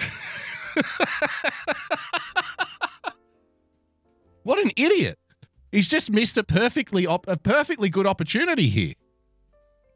Of course people drive across the country to get my curry. It's amazing. How can I be angry at that? No, we don't recommend people from outside our suburb come and get my food. Hello? Hello? No curry for you. There are local restaurants they should be getting the food from, but we feel special that he chose our butter chicken. Okay. He redeemed himself. All right. He redeemed himself. We feel special. So you should. Over anyone else's. As a thank you for his loyal support, Amit has offered Noel a year's worth of free butter chicken. I take it all back. I take everything back. I'm sorry, Noel. I'm sorry, curry man. Okay, that's shit. See how quickly public opinion can turn on this show? 2 minutes ago, he was a piece of shit. it all back. Now he's given this guy a year's supply of butter chicken. A year's supply of curry. What a fucking legend. Exactly. Legendary. Well done. Well, we certainly don't endorse people travelling 30 kilometres to get curry, but I tell you what, if you're willing to risk imprisonment, travel 30 kilometres to get my curry, we'll feed you for a fucking year. Genius. Cabaret in the chat, that fucking curry looks amazing, doesn't it? I'm not even a big curry guy. I'm not even a big curry eater. But I feel like I would just fucking smash my face into that and I would motorboat that curry. Have a look at it. Beautiful colour. No wonder he travelled across the city and risked imprisonment for it. We feel special that he chose our butter chicken over anyone else's. As a thank you for his loyal support, Ahmed has offered Noel a year's worth of free butter chicken. Look, once the lockdown is over, he's more than welcome to come in and eat in the restaurant. Until then, I'm really happy to deliver it to him. Or he can, do a... He's even going to deliver the free curry 30 fucking kilometres. Wow. I need to get this guy on a show and tell him what an absolute legend he is. We are happy to deliver it. We will deliver the curry for free. Free curry delivered for a year. What an absolute beast. Worth of free butter chicken. Look, once the lockdown is over, he's more than welcome to come in and eat in the restaurant. Until then, I'm really happy to deliver it to him. Or he can, do a takeaway pickup like any other customer from the Tanit restaurant. The restaurant has also expanded their delivery routes, saying, don't risk a fine, we'll deliver butter chicken that's divine. Based curry legend. Can we get a sticker of this guy, please? Please, Teddy, is somebody able to make stickers? Can we please get a sticker of this man? Based curry legend. We need to add this guy to our stickers for the channel. Based curry guy. What an absolute legend. And so now he's a genius. I had him all wrong. He's an absolute genius. He's using the fine as a marketing tool. Teddy's like, I don't know. Fair enough. Oh, that's right. You can't make stickers anymore, can you? I'll have to figure out how to make a sticker. Stop asking for stickers we can't make anymore. I don't know how to make them. I guess I should do some homework. If I cut it, you have to upload it. Okay. I'll tell you what, here's the deal. If you cut the curry guy and send it to me, then I'll upload one of yours as well. How about that? 1 for 1. You're breaking my heart. Coffee Talk with Sandra with a diamond. Do it. You can do it. All right, I'll try and figure it out. Until then, I'm happy to barter. I'm happy to bargain here. 1 for 1. But we do definitely need Based Curry Man as a sticker in the channel. So he's using the fine that the police handed out to this guy as a marketing tool. Look at this. Don't risk a fine. We'll deliver butter chicken. That's divine. He's a fucking genius. I love this guy. See, there's always hope, isn't there? Based Curry Man. There's always hope. So in the first half of the show, we were talking about the government screwing, hard-working blue-collar people in the arse, destroying their businesses. And here's Based Curry Man. He's not content to put up with that. He rewards his customers for breaking the rules. His customer is so dedicated, he broke the rules, he's going to give him free fucking curry. What do you think of that, Daniel Andrews? What do you think of that, Premier? Huh? Free curry for the rules breakers. I love it. Based Curry Man. And eat in the restaurant. Until then, I'm really happy to deliver it to him. Or he can, do a takeaway pickup like any other customer from the Tanit restaurant. The restaurant has also expanded their delivery routes, saying, don't risk a fine, we'll deliver butter chicken that's divine. I was appreciative, that's for sure. And it made the fine a little bit easier to swallow. I bet. The butter chicken man made headlines around the world. Yeah, it's embarrassing, but Butter Chicken Man made headlines around the world.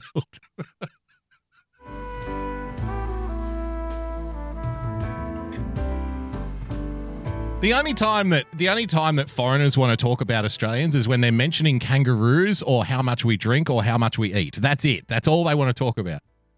Based Curry Man made the... You know, somebody in Australia could cure cancer, and people in the UK and the States would go, yeah, whatever. Did you hear about the guy who drove 30 kilometres for a curry? Wouldn't even matter. Did you hear about the based curry guy in Melbourne? He's amazing. Yeah, wait. We just made a guy who had his neck injured. He's been a quadriplegic for 40 years. He's walking again now, thanks to Australian scientists. Yeah, but did he walk to get himself a curry? Like the curry guy? Did you hear about the curry? Tell me about the curry. Do y'all put kangaroos in your curry? Okay. Yeah, kangaroos, beer, curry, got it. Whatever. That's all we got going for us. it is what it is. It's not just hearsay. They do find you. Yeah, so I tell my friends as well, don't flaunt the rules. I don't think Curry there's in a any hurry. excuse at this stage of the journey to not be aware of the rules, and he must have known the rules. I can only think he was so tired that he wasn't making good decisions. Oh, thank you, Teddy. Teddy's going to post the clips and the memes in the Discord. Well done. So we're getting based Curry Man sticker on the channel. Thank you so much, Teddy. You're an absolute legend. It's at 11 o'clock at night. Curry! Get your curry! Coffee Talk with Sandra with the diamond. DD Dunleavy is a broadcaster with 3AW Radio. Oh, here we go. I'd let it go, mate. I think that you broke the rules. There's a lot of explanation going on, which I just don't buy. Oh, this pompous, arrogant bitch. She's a radio personality. I would let it go, mate. You've obviously never had a good curry then. I feel sorry for you. I feel sorry for this cunt. You'd let it go? Well, then you've obviously never had a bowl from Based Curry Man. Because anybody who has had a bowl from Based Curry Man, anybody who's enjoyed a butter chicken down at the Based Curry Man shop knows that it's impossible to let it go, sweetheart.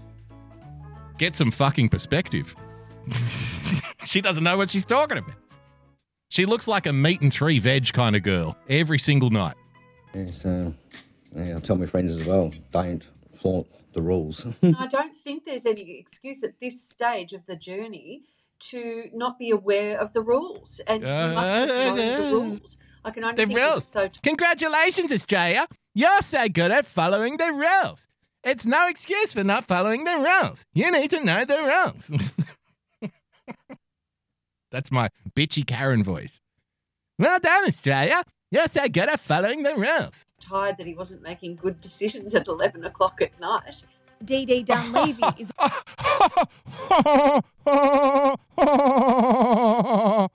broadcaster with 3AW Radio. I'd let it go, mate. I think... Mate? You're not my mate, bitch. Okay? You've never had a curry. that you broke the rules. There's a lot of explanation going on, which I just don't buy. A tough Again, lesson. you don't understand the explanation because you've never met Base Curry Man. Never seen him before. Never heard of him, have you? See, here on this show, on this program, we celebrate our heroes. We celebrate our heroes. We even celebrate our immigrant heroes like Base Curry Man. Because Base Curry Man he's more Australian than you, sweetheart. See, she would be one of these people. This Sheila here. She would be one of these people who constantly talks about on her radio show, oh, Australian values, right? These are Australian values. It's un-Australian, blah, blah, blah. Waving flags, etc., etc., etc.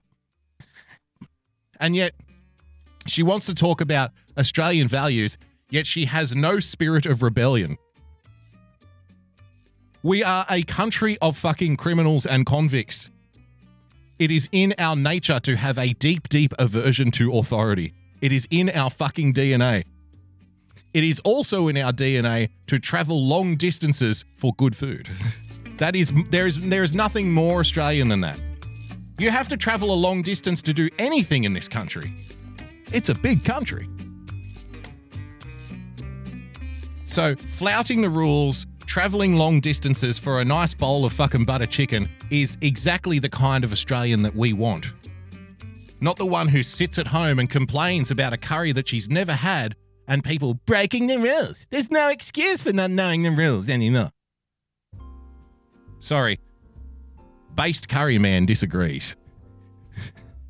Look at that look on Based Curry Man. Based Curry Man knows. Based Curry Man is more Australian than you will ever be, my sweetheart, my darling. You just don't get it. Excuse at this stage of the journey to not be aware of the rules, and he must have known the rules. I can only think he was so tired that he wasn't making good decisions at 11 o'clock at night. Dee Dee Dunleavy is a broadcaster with 3AW Radio. Dee Dee. I'd let it go, mate. I think let it go, mate. That you know you broke the rules. There's a lot of explanation going on, which I just don't buy. A tough lesson learnt. 100%. Noel, do not do that again. Yeah, go to work, come home, and stay home. There you go. Well, it was actually a feel-good story at the end of it. Well done. Here he is one more time. Based Curry Man. Our Daily Boogie hero of the week.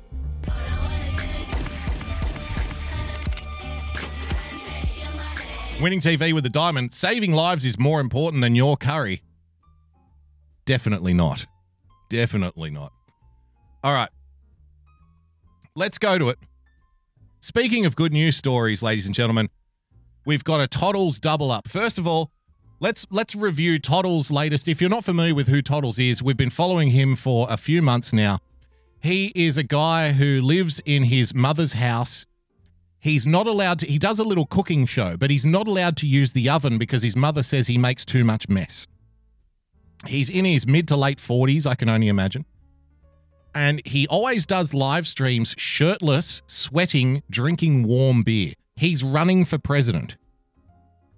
So we've been tracking the presidential campaign of Toddles, giving him some pointers, giving him some tips as, you know, a politically aware audience that we are here on the Daily Boogie program.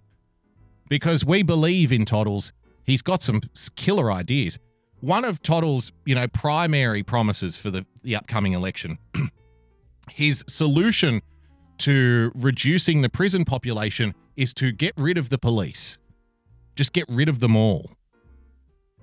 He's Kitty B in the chat. He's also not allowed to use flour.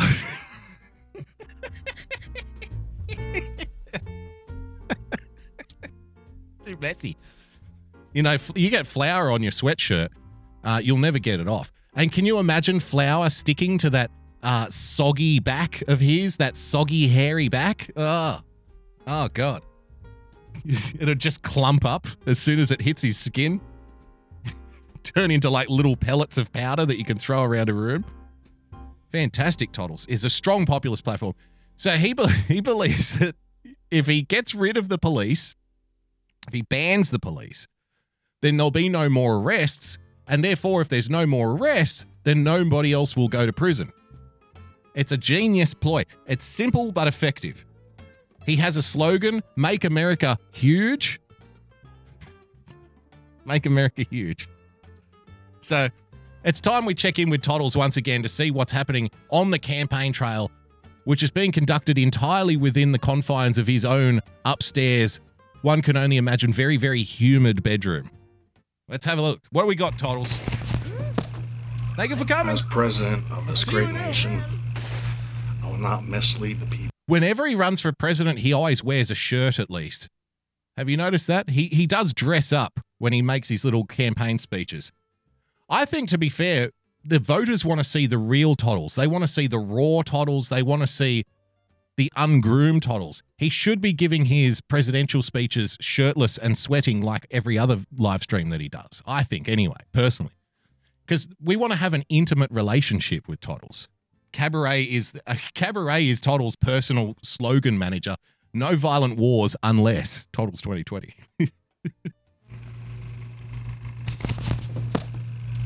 As president of this great nation, I will not mislead the people. I will not mislead the people. Good. This is my microphone here. And better off.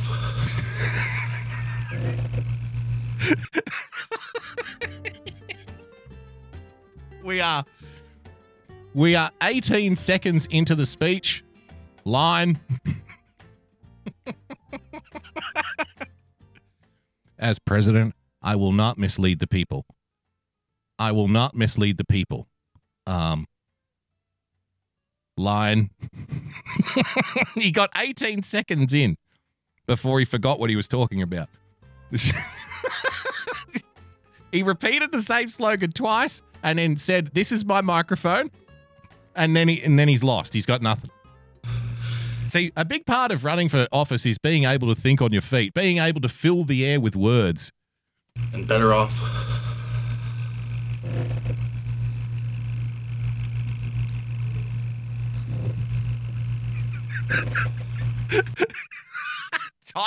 Time for a sip of beer. 20 seconds into the clip. A sip of beer will get the old brain cells percolating again. As a president.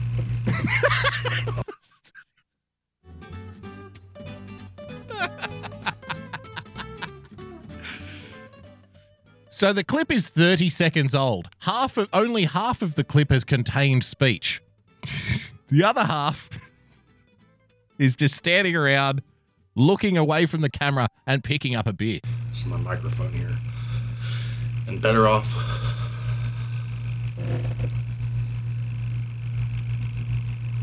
And that fan, that fucking room fan that goes constantly. The hum you can hear in the background isn't coming from me. It's coming from Toddle's audio.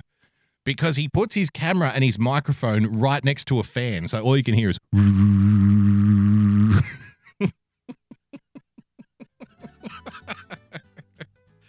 It's very low key.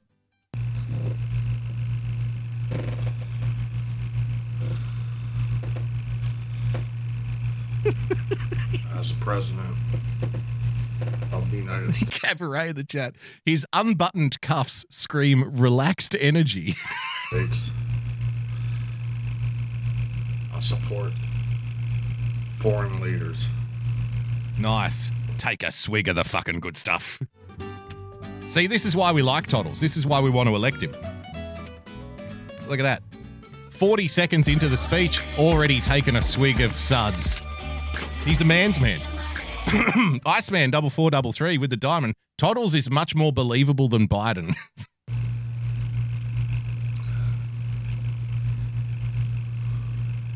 And there.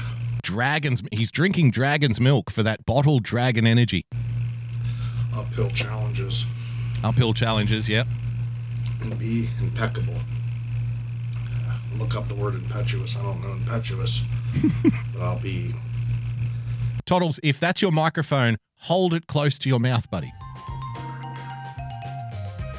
Toddles, as your media and campaign manager, I must stress that the whole point of having a microphone is to have it somewhere near the mouth. You see how this works? See, I have a microphone, it's right here. Now, if I go over here and talk like this, when I run for president, challenges, and I'm president. This here is my microphone over here. I'm going to hold it over here anyway. You see how this works? I'm just going to hold it over here. So the microphone really does need to be in the vicinity of the place where the sounds come out. Whatever orifice that may be at the time. Extremely swell in my job. Swell. I'm going to do swell, guys. I'm going to do extremely swell.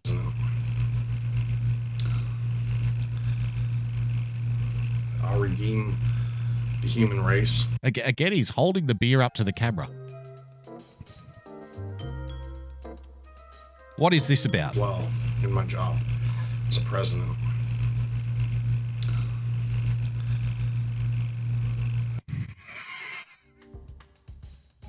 See, his sponsor. See, people If it's okay for Donald Trump to put Goya beans on show, then surely it's okay for Toddles to put dragon's milk front and center, right? I mean, you can't be against one and for the other. And hey, he's more base than Trump. Trump was selling some fucking Mexican bean fucking manufacturer. Who gives a fuck about that? What happened to America first? He's selling Mexican beer. At least Toddles is selling. He's selling Mexican beans. At least Toddles is selling beer. I'll redeem base the Toddles. Human race. I'll uplift dignity. Uphold the law. Yep. Have class. He has class. And supreme integrity. Supreme integrity. One nation, justice for all. One nation and justice for all. No mention of God. Interesting. Freedom of speech. Religion. Yep. The right to bear arms. Yeah. Respect the Bible. Respect your parents. Respect your parents, kids. Make mothers the most important figure as a president. Yeah. This is interesting. This is worth analysing. He specifically singled out the mothers. He said, I will make the mothers the most important family figure as president. Just a quick reminder, Toddles lives with his mother. We're not sure if she's still alive or not. Toddles lives with his mother, and he practices what he preaches. This is what I'm getting at here. He actually means what he says. Because he still doesn't use the oven in the kitchen because his mother says so, a grown man. So he really does respect his mother. To the point where he respects her so much, to the point where most, I suspect, atheist, hateful, bigoted people would say that it's a kind of a problem to respect your mother that much. When you're getting close to 50 and still don't cook in the kitchen because she won't let you, right? Some may say that's a level of respect too high for a grown man, but Toddles practices what he preaches. He believes in the things he says, so we can believe in him too.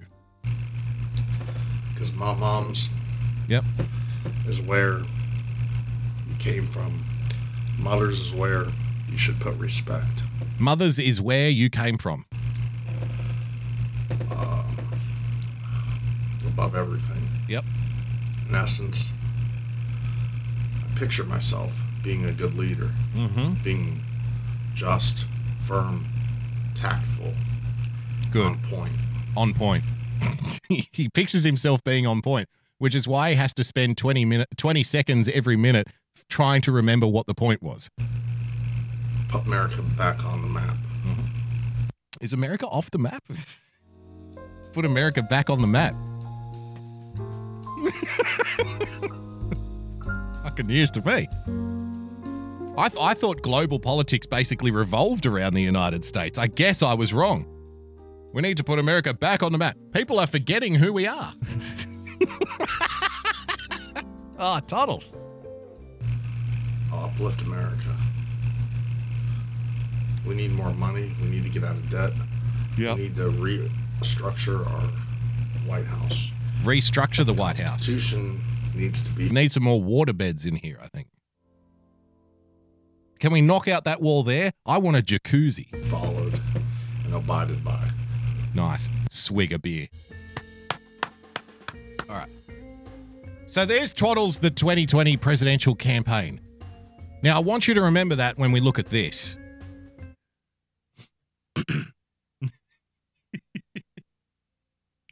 Because this is Toddles. Now, I haven't watched this yet. I promise you, I swear to God, I have not watched a single second of this clip. I promised the person who sent it to me that I wouldn't until tonight, until today. So we're going to watch it together. That was Toddles, the presidential candidate. This is Toddles, Loverboy. Loverboy Toddles. The title of this video is called, I Took a Girl Out Today. Cool. It's cool. So let's say, because I think everybody deserves to find love. Here on this show, we celebrate love. All kinds of love. We love love and hate hate. We hate hate. We love love. So freaky love, good love, bad love, dirty love. We don't care. If you love love, then we love you. That's the main thing here. So of course, I'm in favor of Toddles finding love. And it would be very good for a presidential candidate to find love, because that's what people want to see, right? Like, can you bring people into your inner circle? Are you trustworthy? If you have a life partner, people think you're more trustworthy than a single guy. I know it's not fair, but it's true. Especially when you're running for higher office. So let's hear the story of Toddles' big date, his big night out. Let's see how it went. I'm very excited for this. Yeah, got a lemonade for my gin later. Mixed my gin with some lemonade. Nice. There's nothing a lady likes more. Lemonade for my gin later. There's nothing more appealing to a future sexual partner than swigging warm lemonade and gin from a plastic bottle. Huh? Ah. I can hear the vagina lips moistening around the Western world as we speak. Sounds like a coffee machine percolating in the morning. People are getting moist out there. Yes, I want to drink cheap lemonade and gin from a plastic bottle, warm, not out of the fridge. Take me now, Todd.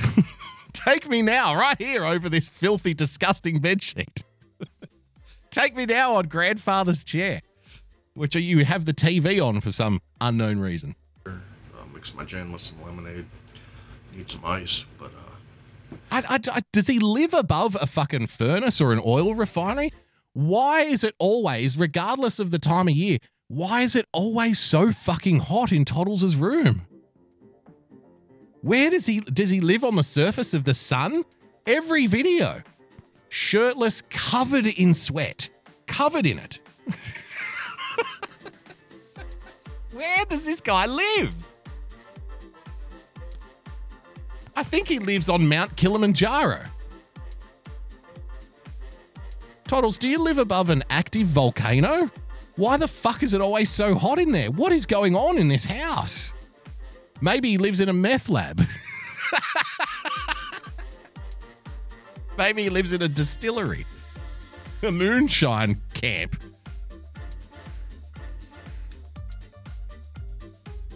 Jesus Christ.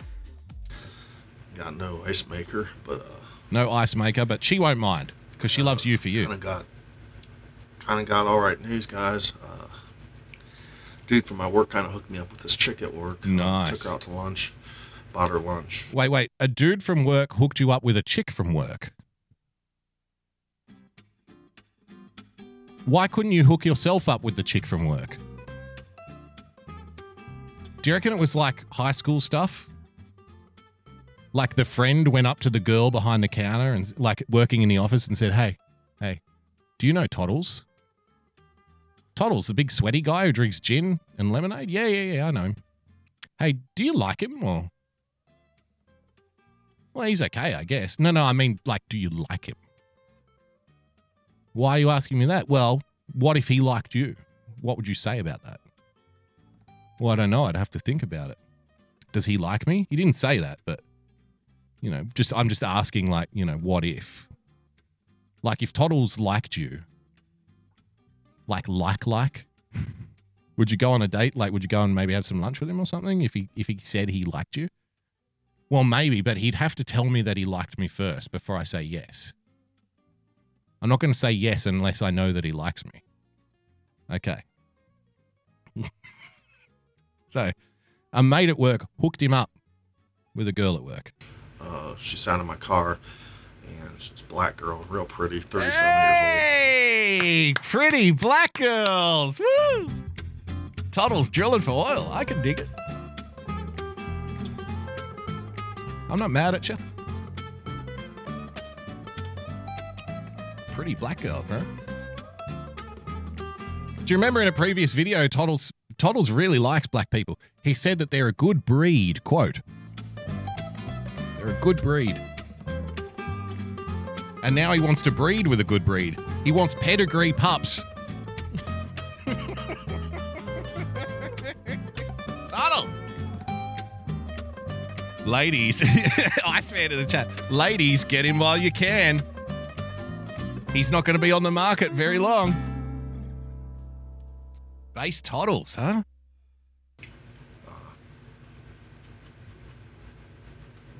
I like a ghetto girl. I like ghetto girls, though. She's real pretty.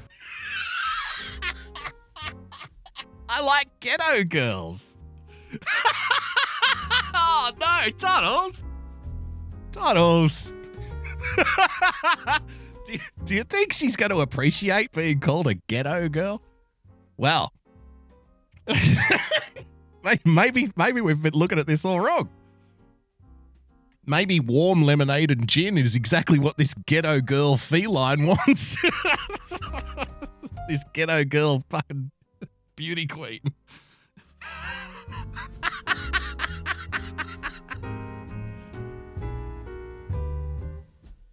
I can't wait till we meet her. He will be back up on the shelf in no time. What if she is a real ghetto girl? I want to see her on a live stream with Toddles, drinking the gin and warm lemonade. Mom, this is my girlfriend. This is my girlfriend, LaQuisha.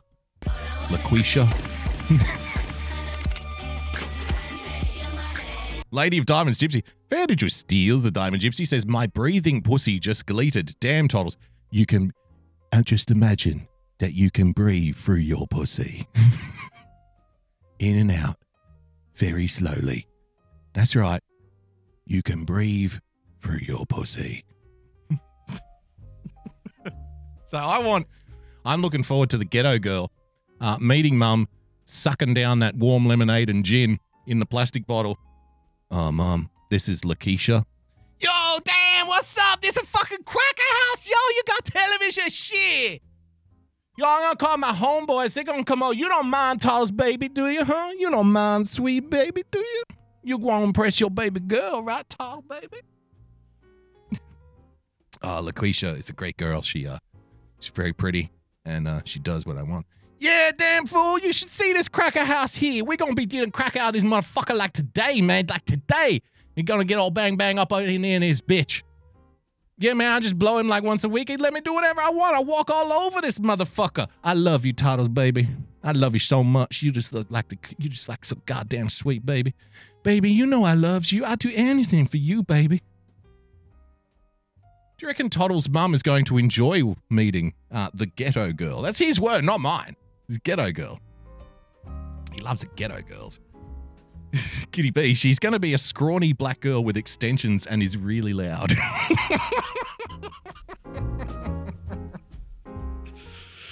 Cavarada chat says, not skinny. Toddles like that ass.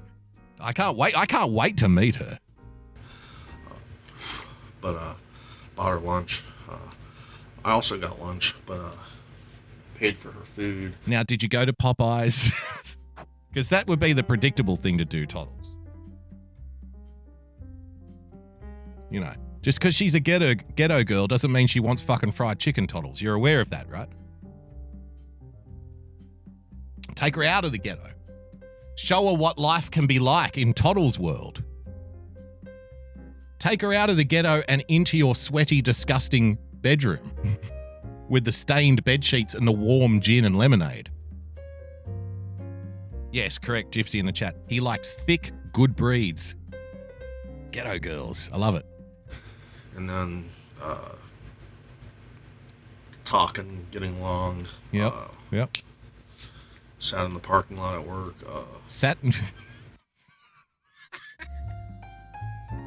We had a romantic afternoon in the parking lot.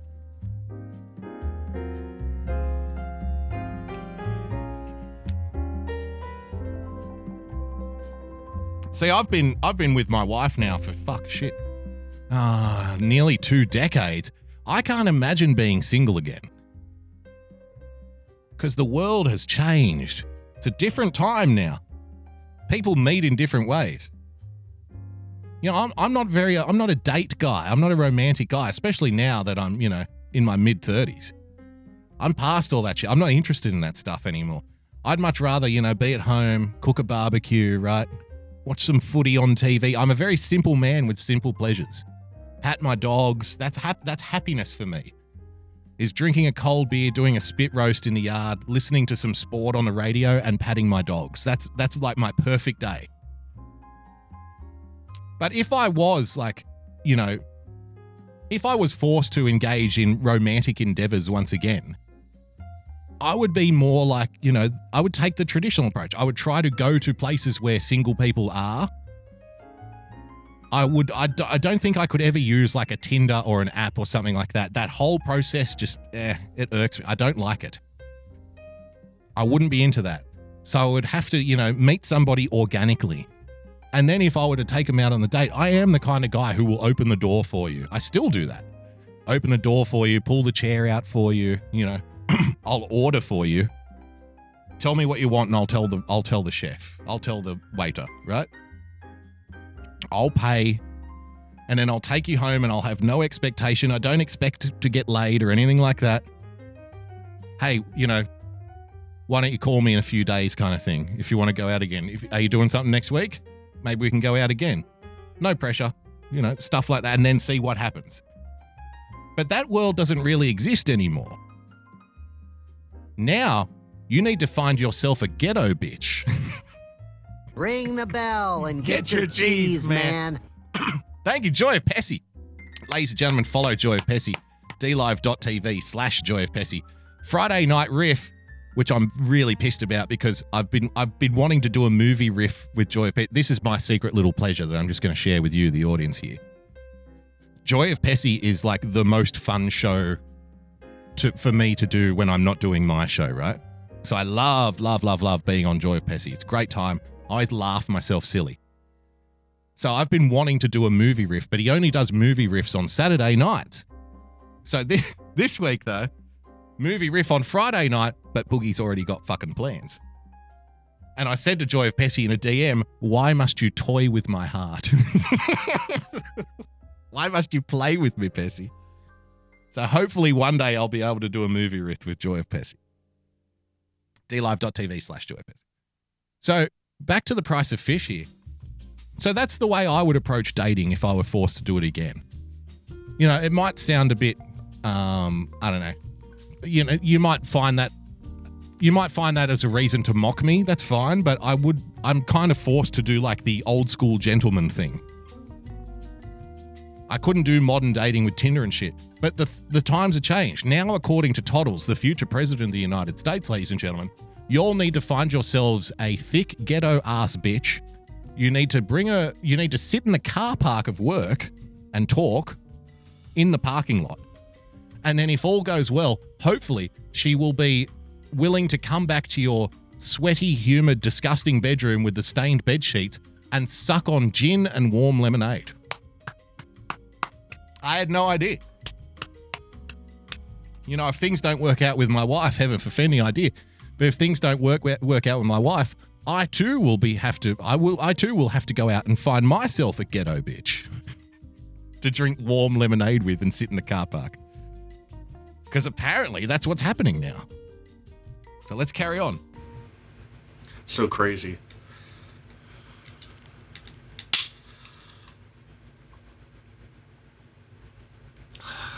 Strawberry Rita. 8%. Sat in the parking lot, and I think we have a soundtrack for Toddles here. Let's try this. Because Smokey Bear in the chat is like a thick ghetto assed unbelievable. Come on now, Smokey.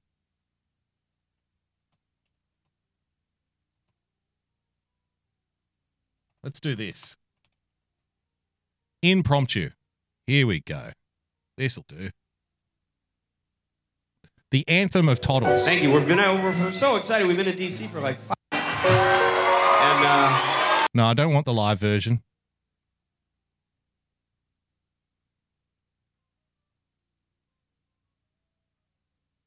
Is that the only one we got?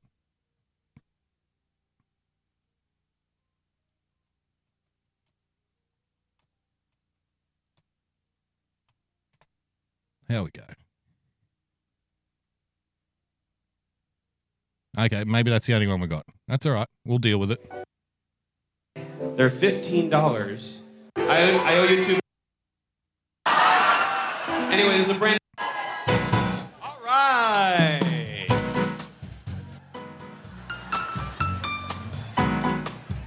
Now we're talking. Kind of weird she's Italian, too, or something. She said her dad was Italian. What? She's an Italian ghetto-ass bitch? What is going on here, Tom? Me down. You got a lovely face. We're going to your place. 'Cause you gotta Real freak pretty, me 37 out. years old. Scream so loud. Get Like a ghetto fucking girl, like ghetto laid. girls, though. She's real pretty. You want me to stay? Bought her lunch. I also got lunch, but paid for her food. And then talking, getting along. Sat in the parking lot at work. So crazy. Scratches all down my back to get me right on. Get the video. 8%. Fuck you so good. Sat in the parking lot. Get the And video. kind of weird she's Italian, too, or something. She said her dad was Italian. But she's black, but I don't know. Crazy bitch. We got, she's real pretty. Crazy Said bitch. she's half Italian. Bought her food. Got her chicken tenders. We didn't have time to eat, so she saved it. Then clocked back out. But I got a fish sandwich because I try to act like a man, like a gentleman in front of a woman. So I was like, we're missing so much here. Okay, so she's a ghetto girl, which Toddles likes because they're a good breed. He took her on a date. He bought her lunch, but he took her on a date. First, they sat in a parking lot and talked. He also has warm lemonade and gin at the ready to go. But she's also Italian, apparently. So half Italian, half black, I assume. A tremendous mix. Beautiful mix. Get all of the ghetto and the pasta as well. Fantastic. sat in the parking lot. Sat in the parking lot. Yep. Kind of weird she's Italian, too, or something. She said her dad was Italian, but she's black, but I don't know. We was Italians and shit. She's real pretty. Said she's half Italian. Yep. Bought her food. Got her chicken tenders. She didn't.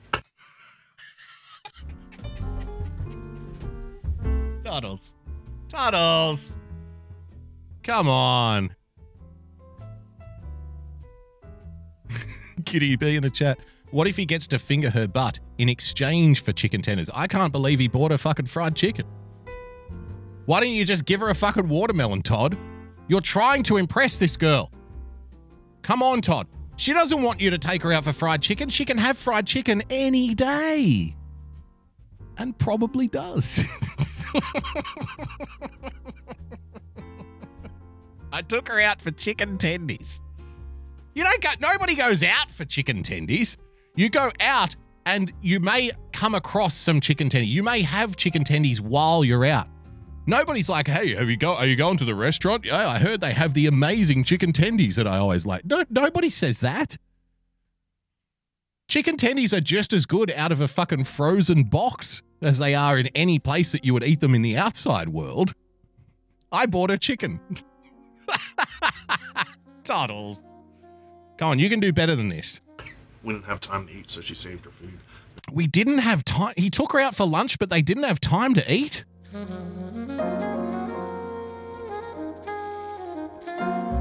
What the fuck is happening here?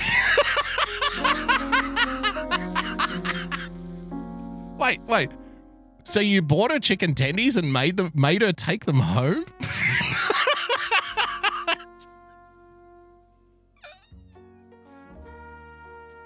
Hey, why don't you sit down, sweetheart? I'm going to take you out for some lunch. I'm going to buy you some fried chicken because I know you people like that. And when the food arrives at the table, he's like, can we get that to go? And you can just imagine her looking at him like all confused. He's like, we don't have time to eat now. We got to go. We've got to sit in the parking lot and talk. Do you want some gin and lemonade? Donald. We had to clock back in, but I got a fish sandwich because I try to act like a man, like a gentleman. Well, asking for a fish sandwich is very manly. I'll give him that.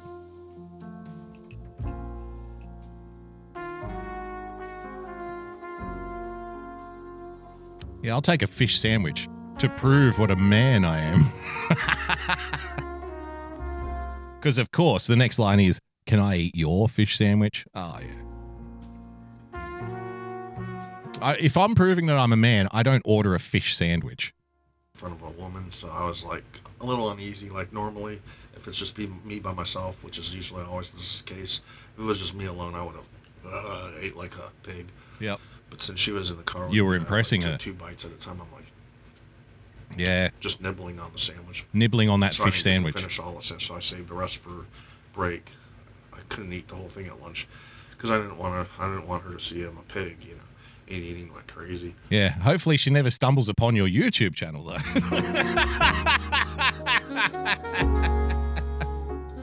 I don't want her to see that I'm a pig. As he sits in his room shirtless, sweating like a fucking wildebeest on a hot Saharan plain somewhere. Drinking warm beer and warm lemonade and gin. I don't want her to see that, you know, I'm a pig or anything. Have you checked out my latest video? Did you know I'm running for president? Suck it down, Todd. So I had to pay for her, and I really didn't get to enjoy my food. Cabaret with the George Costanza. Excellent. Excellent. But topical sticker use. The girl was worth it. Then after work, went to like this little cafe, got her a drink, and talked. What's this? What's this behavior here? What's with the tapping on the... Is he giving himself a tap on the shoulder? Todd, this is your subconscious telling you that it's time to wrap this up.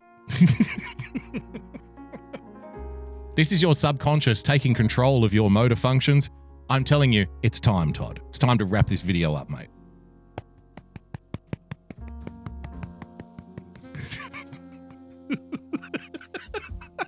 I really didn't get to enjoy Look my at food, this. but What is this? the chick's worth it. The girl's worth it. Watch this. Then after work, went to like this little cafe, got her a drink. And Is he smacking up? Is he getting a vein?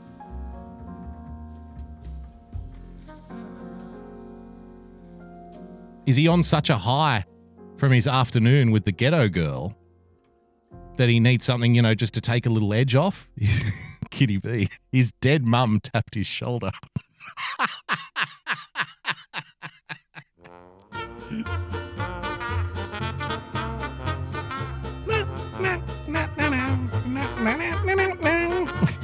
talked.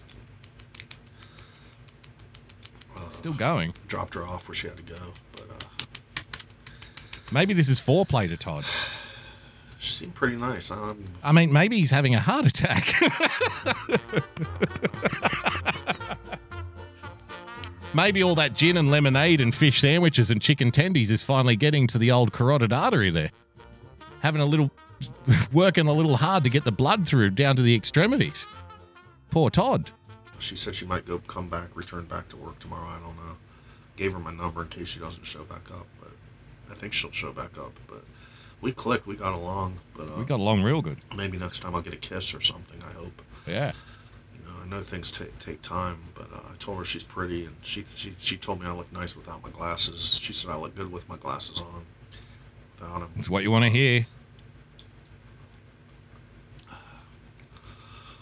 I liked her.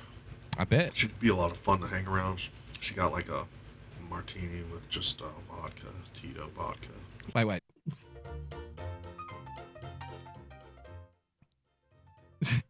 So, let's recap the romantic date here.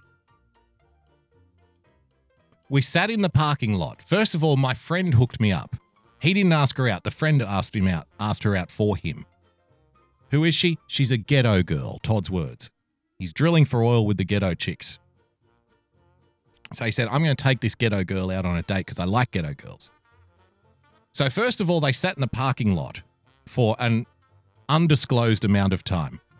Probably the time they could have been having lunch, and then they didn't have time to have lunch, but we'll get to that. So they go to the place where they have lunch, and Toddles thinks, how am I going to impress this ghetto girl? I know, I'll buy her some fried chicken, which is, of course, the native food of these people. I assume this is Todd's thought pattern. I'll buy her some fried chicken so she understands that I know what she's about. So while they're sitting there, they've ordered their fried chicken and fish sandwich. In the meantime, time elapses to the point where there's no time to eat lunch. We cannot eat. There's not enough time. I told her, we don't have time to eat the food. We just have to go home. But I did manage to force a martini into her. A very, very, very alcoholic cocktail. One of the most alcoholic cocktails. It's basically just alcohol, a martini. So I got her a martini and got her nice and soused on an empty stomach. She really is a ghetto girl. I like this chick. She could do so much better than Todd.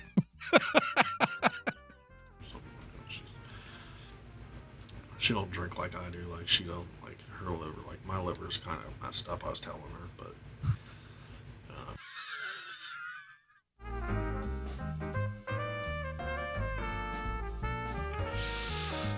I don't know if you heard that or not. Let me turn it up here. Let Toddles tell the story. To hang around, she got like a martini with just vodka, Tito vodka or something like that. Vodka martini, yep. She don't drink like I do. Like, she don't, like, her liver, like, my liver's kind of messed up, I was telling her, but... So, what a first date. She's discovered that you'll order her fried chicken, that you like ghetto bitches, that you drink warm gin and lemonade, you sweat a lot in your hot apartment, you take them out for lunch, but there's no time to eat, and you're an alcoholic. He told her, my liver's kind of messed up. I got a messed up liver. And she looks at him and says, you know, you look nice with your glasses on and your glasses off.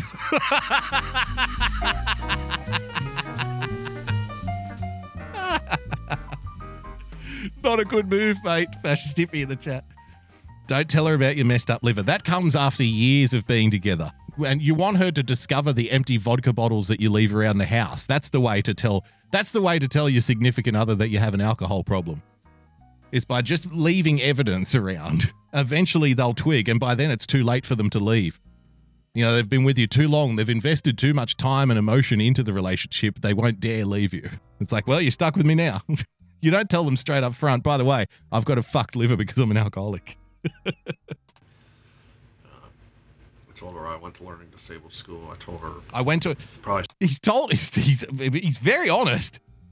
He's telling her all up front. I'm an alcoholic. I've got a liver problem. I went to a special school for learning disabled people. He's got balls. I'll give him that. A few things I shouldn't have said, but it just came out. It just came out. Oh, well. I told her about my ex-girlfriend in 2005. She was... Todd! He's just opened the door and the skeletons are fucking falling on her like an avalanche. You could just imagine how this conversation went. Why don't I get you some chicken tendies? That sounds great. So, how long have you been working there? I'm an alcoholic. I went to a special school, and let me tell you about my ex-girlfriend. She would have been sitting there. Yeah, you know what? We don't have time to eat. We haven't got time for lunch. Can I get you something to drink? Martini. Extra vodka, please.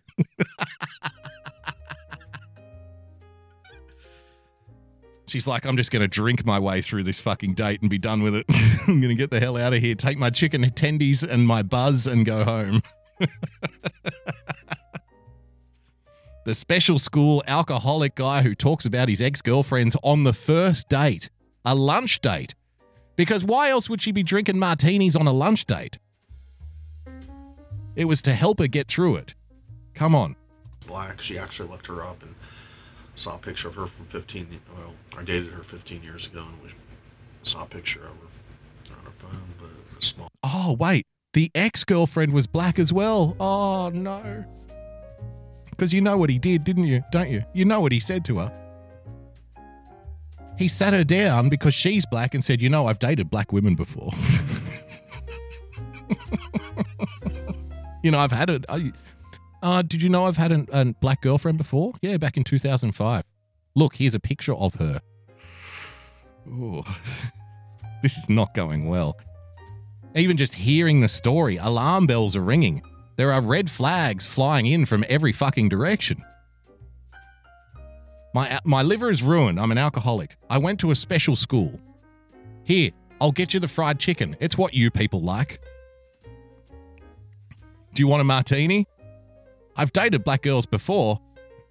Look, here's a picture of one from 2005. Kitty V, he only dates black girls. Here is proof. Small little picture of her. Might have been a recent picture. God. She looks good. I mean, she still looks the same.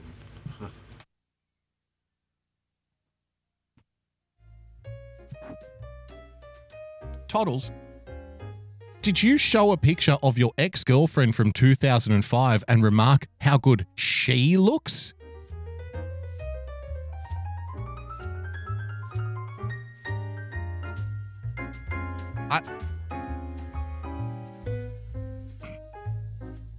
I know there are no rules to dating, but he's breaking all of them.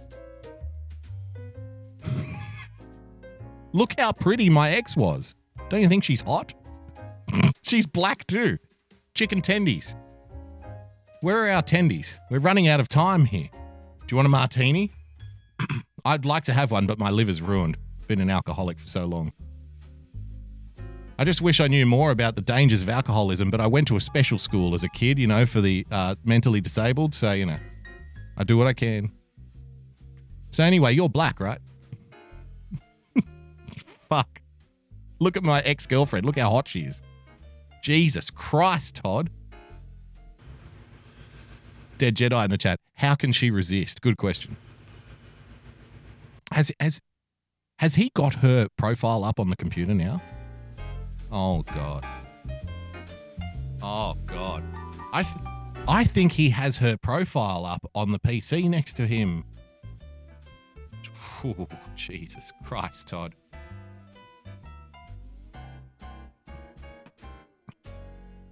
Wow.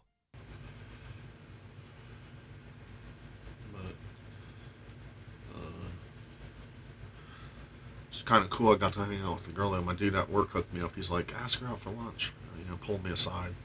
The dude at work kind of hooked me up. But, sounds like a setup. She's pretty. I wish we could have got it on, but maybe she'll give me a kiss next time or something. Maybe. Give me a little bit happy ending.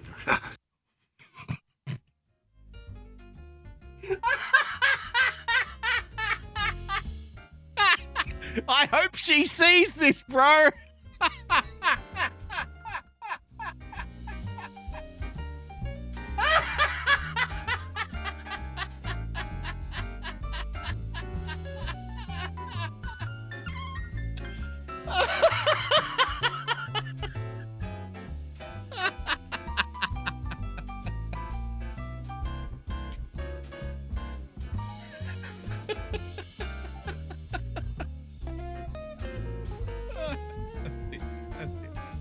That'll do us. I've seen enough.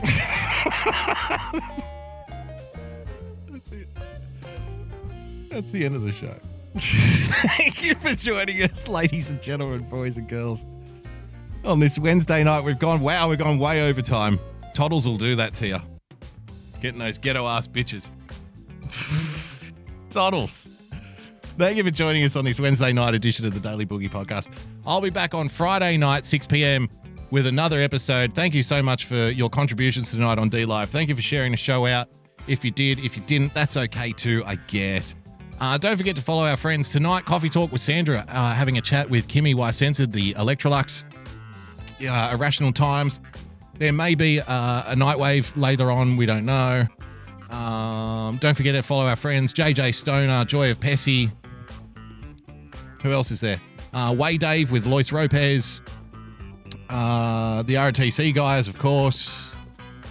Major Tom, Sunday Night Shit Show, Frozen Asian, UK Neil, Mr. America, The Bearded Truth, Real Person, PLTCS, and anyone else. Iceman 4433, Winning TV, of course. Don't forget about Winning TV. Irrational Times is on right now. There you go. So check on over to Irrational Times. So until Friday night, ladies and gentlemen, that's it from me and Toddles. That broke me. Kitty, that one fucking broke me. Hopefully I get a happy ending. We've only just begun, Todd. We've only just begun. The future president of the United States. Until Friday night, ladies and gentlemen, that's it from me. Stay calm, stay rational. God bless, and we'll see you soon. Bye-bye.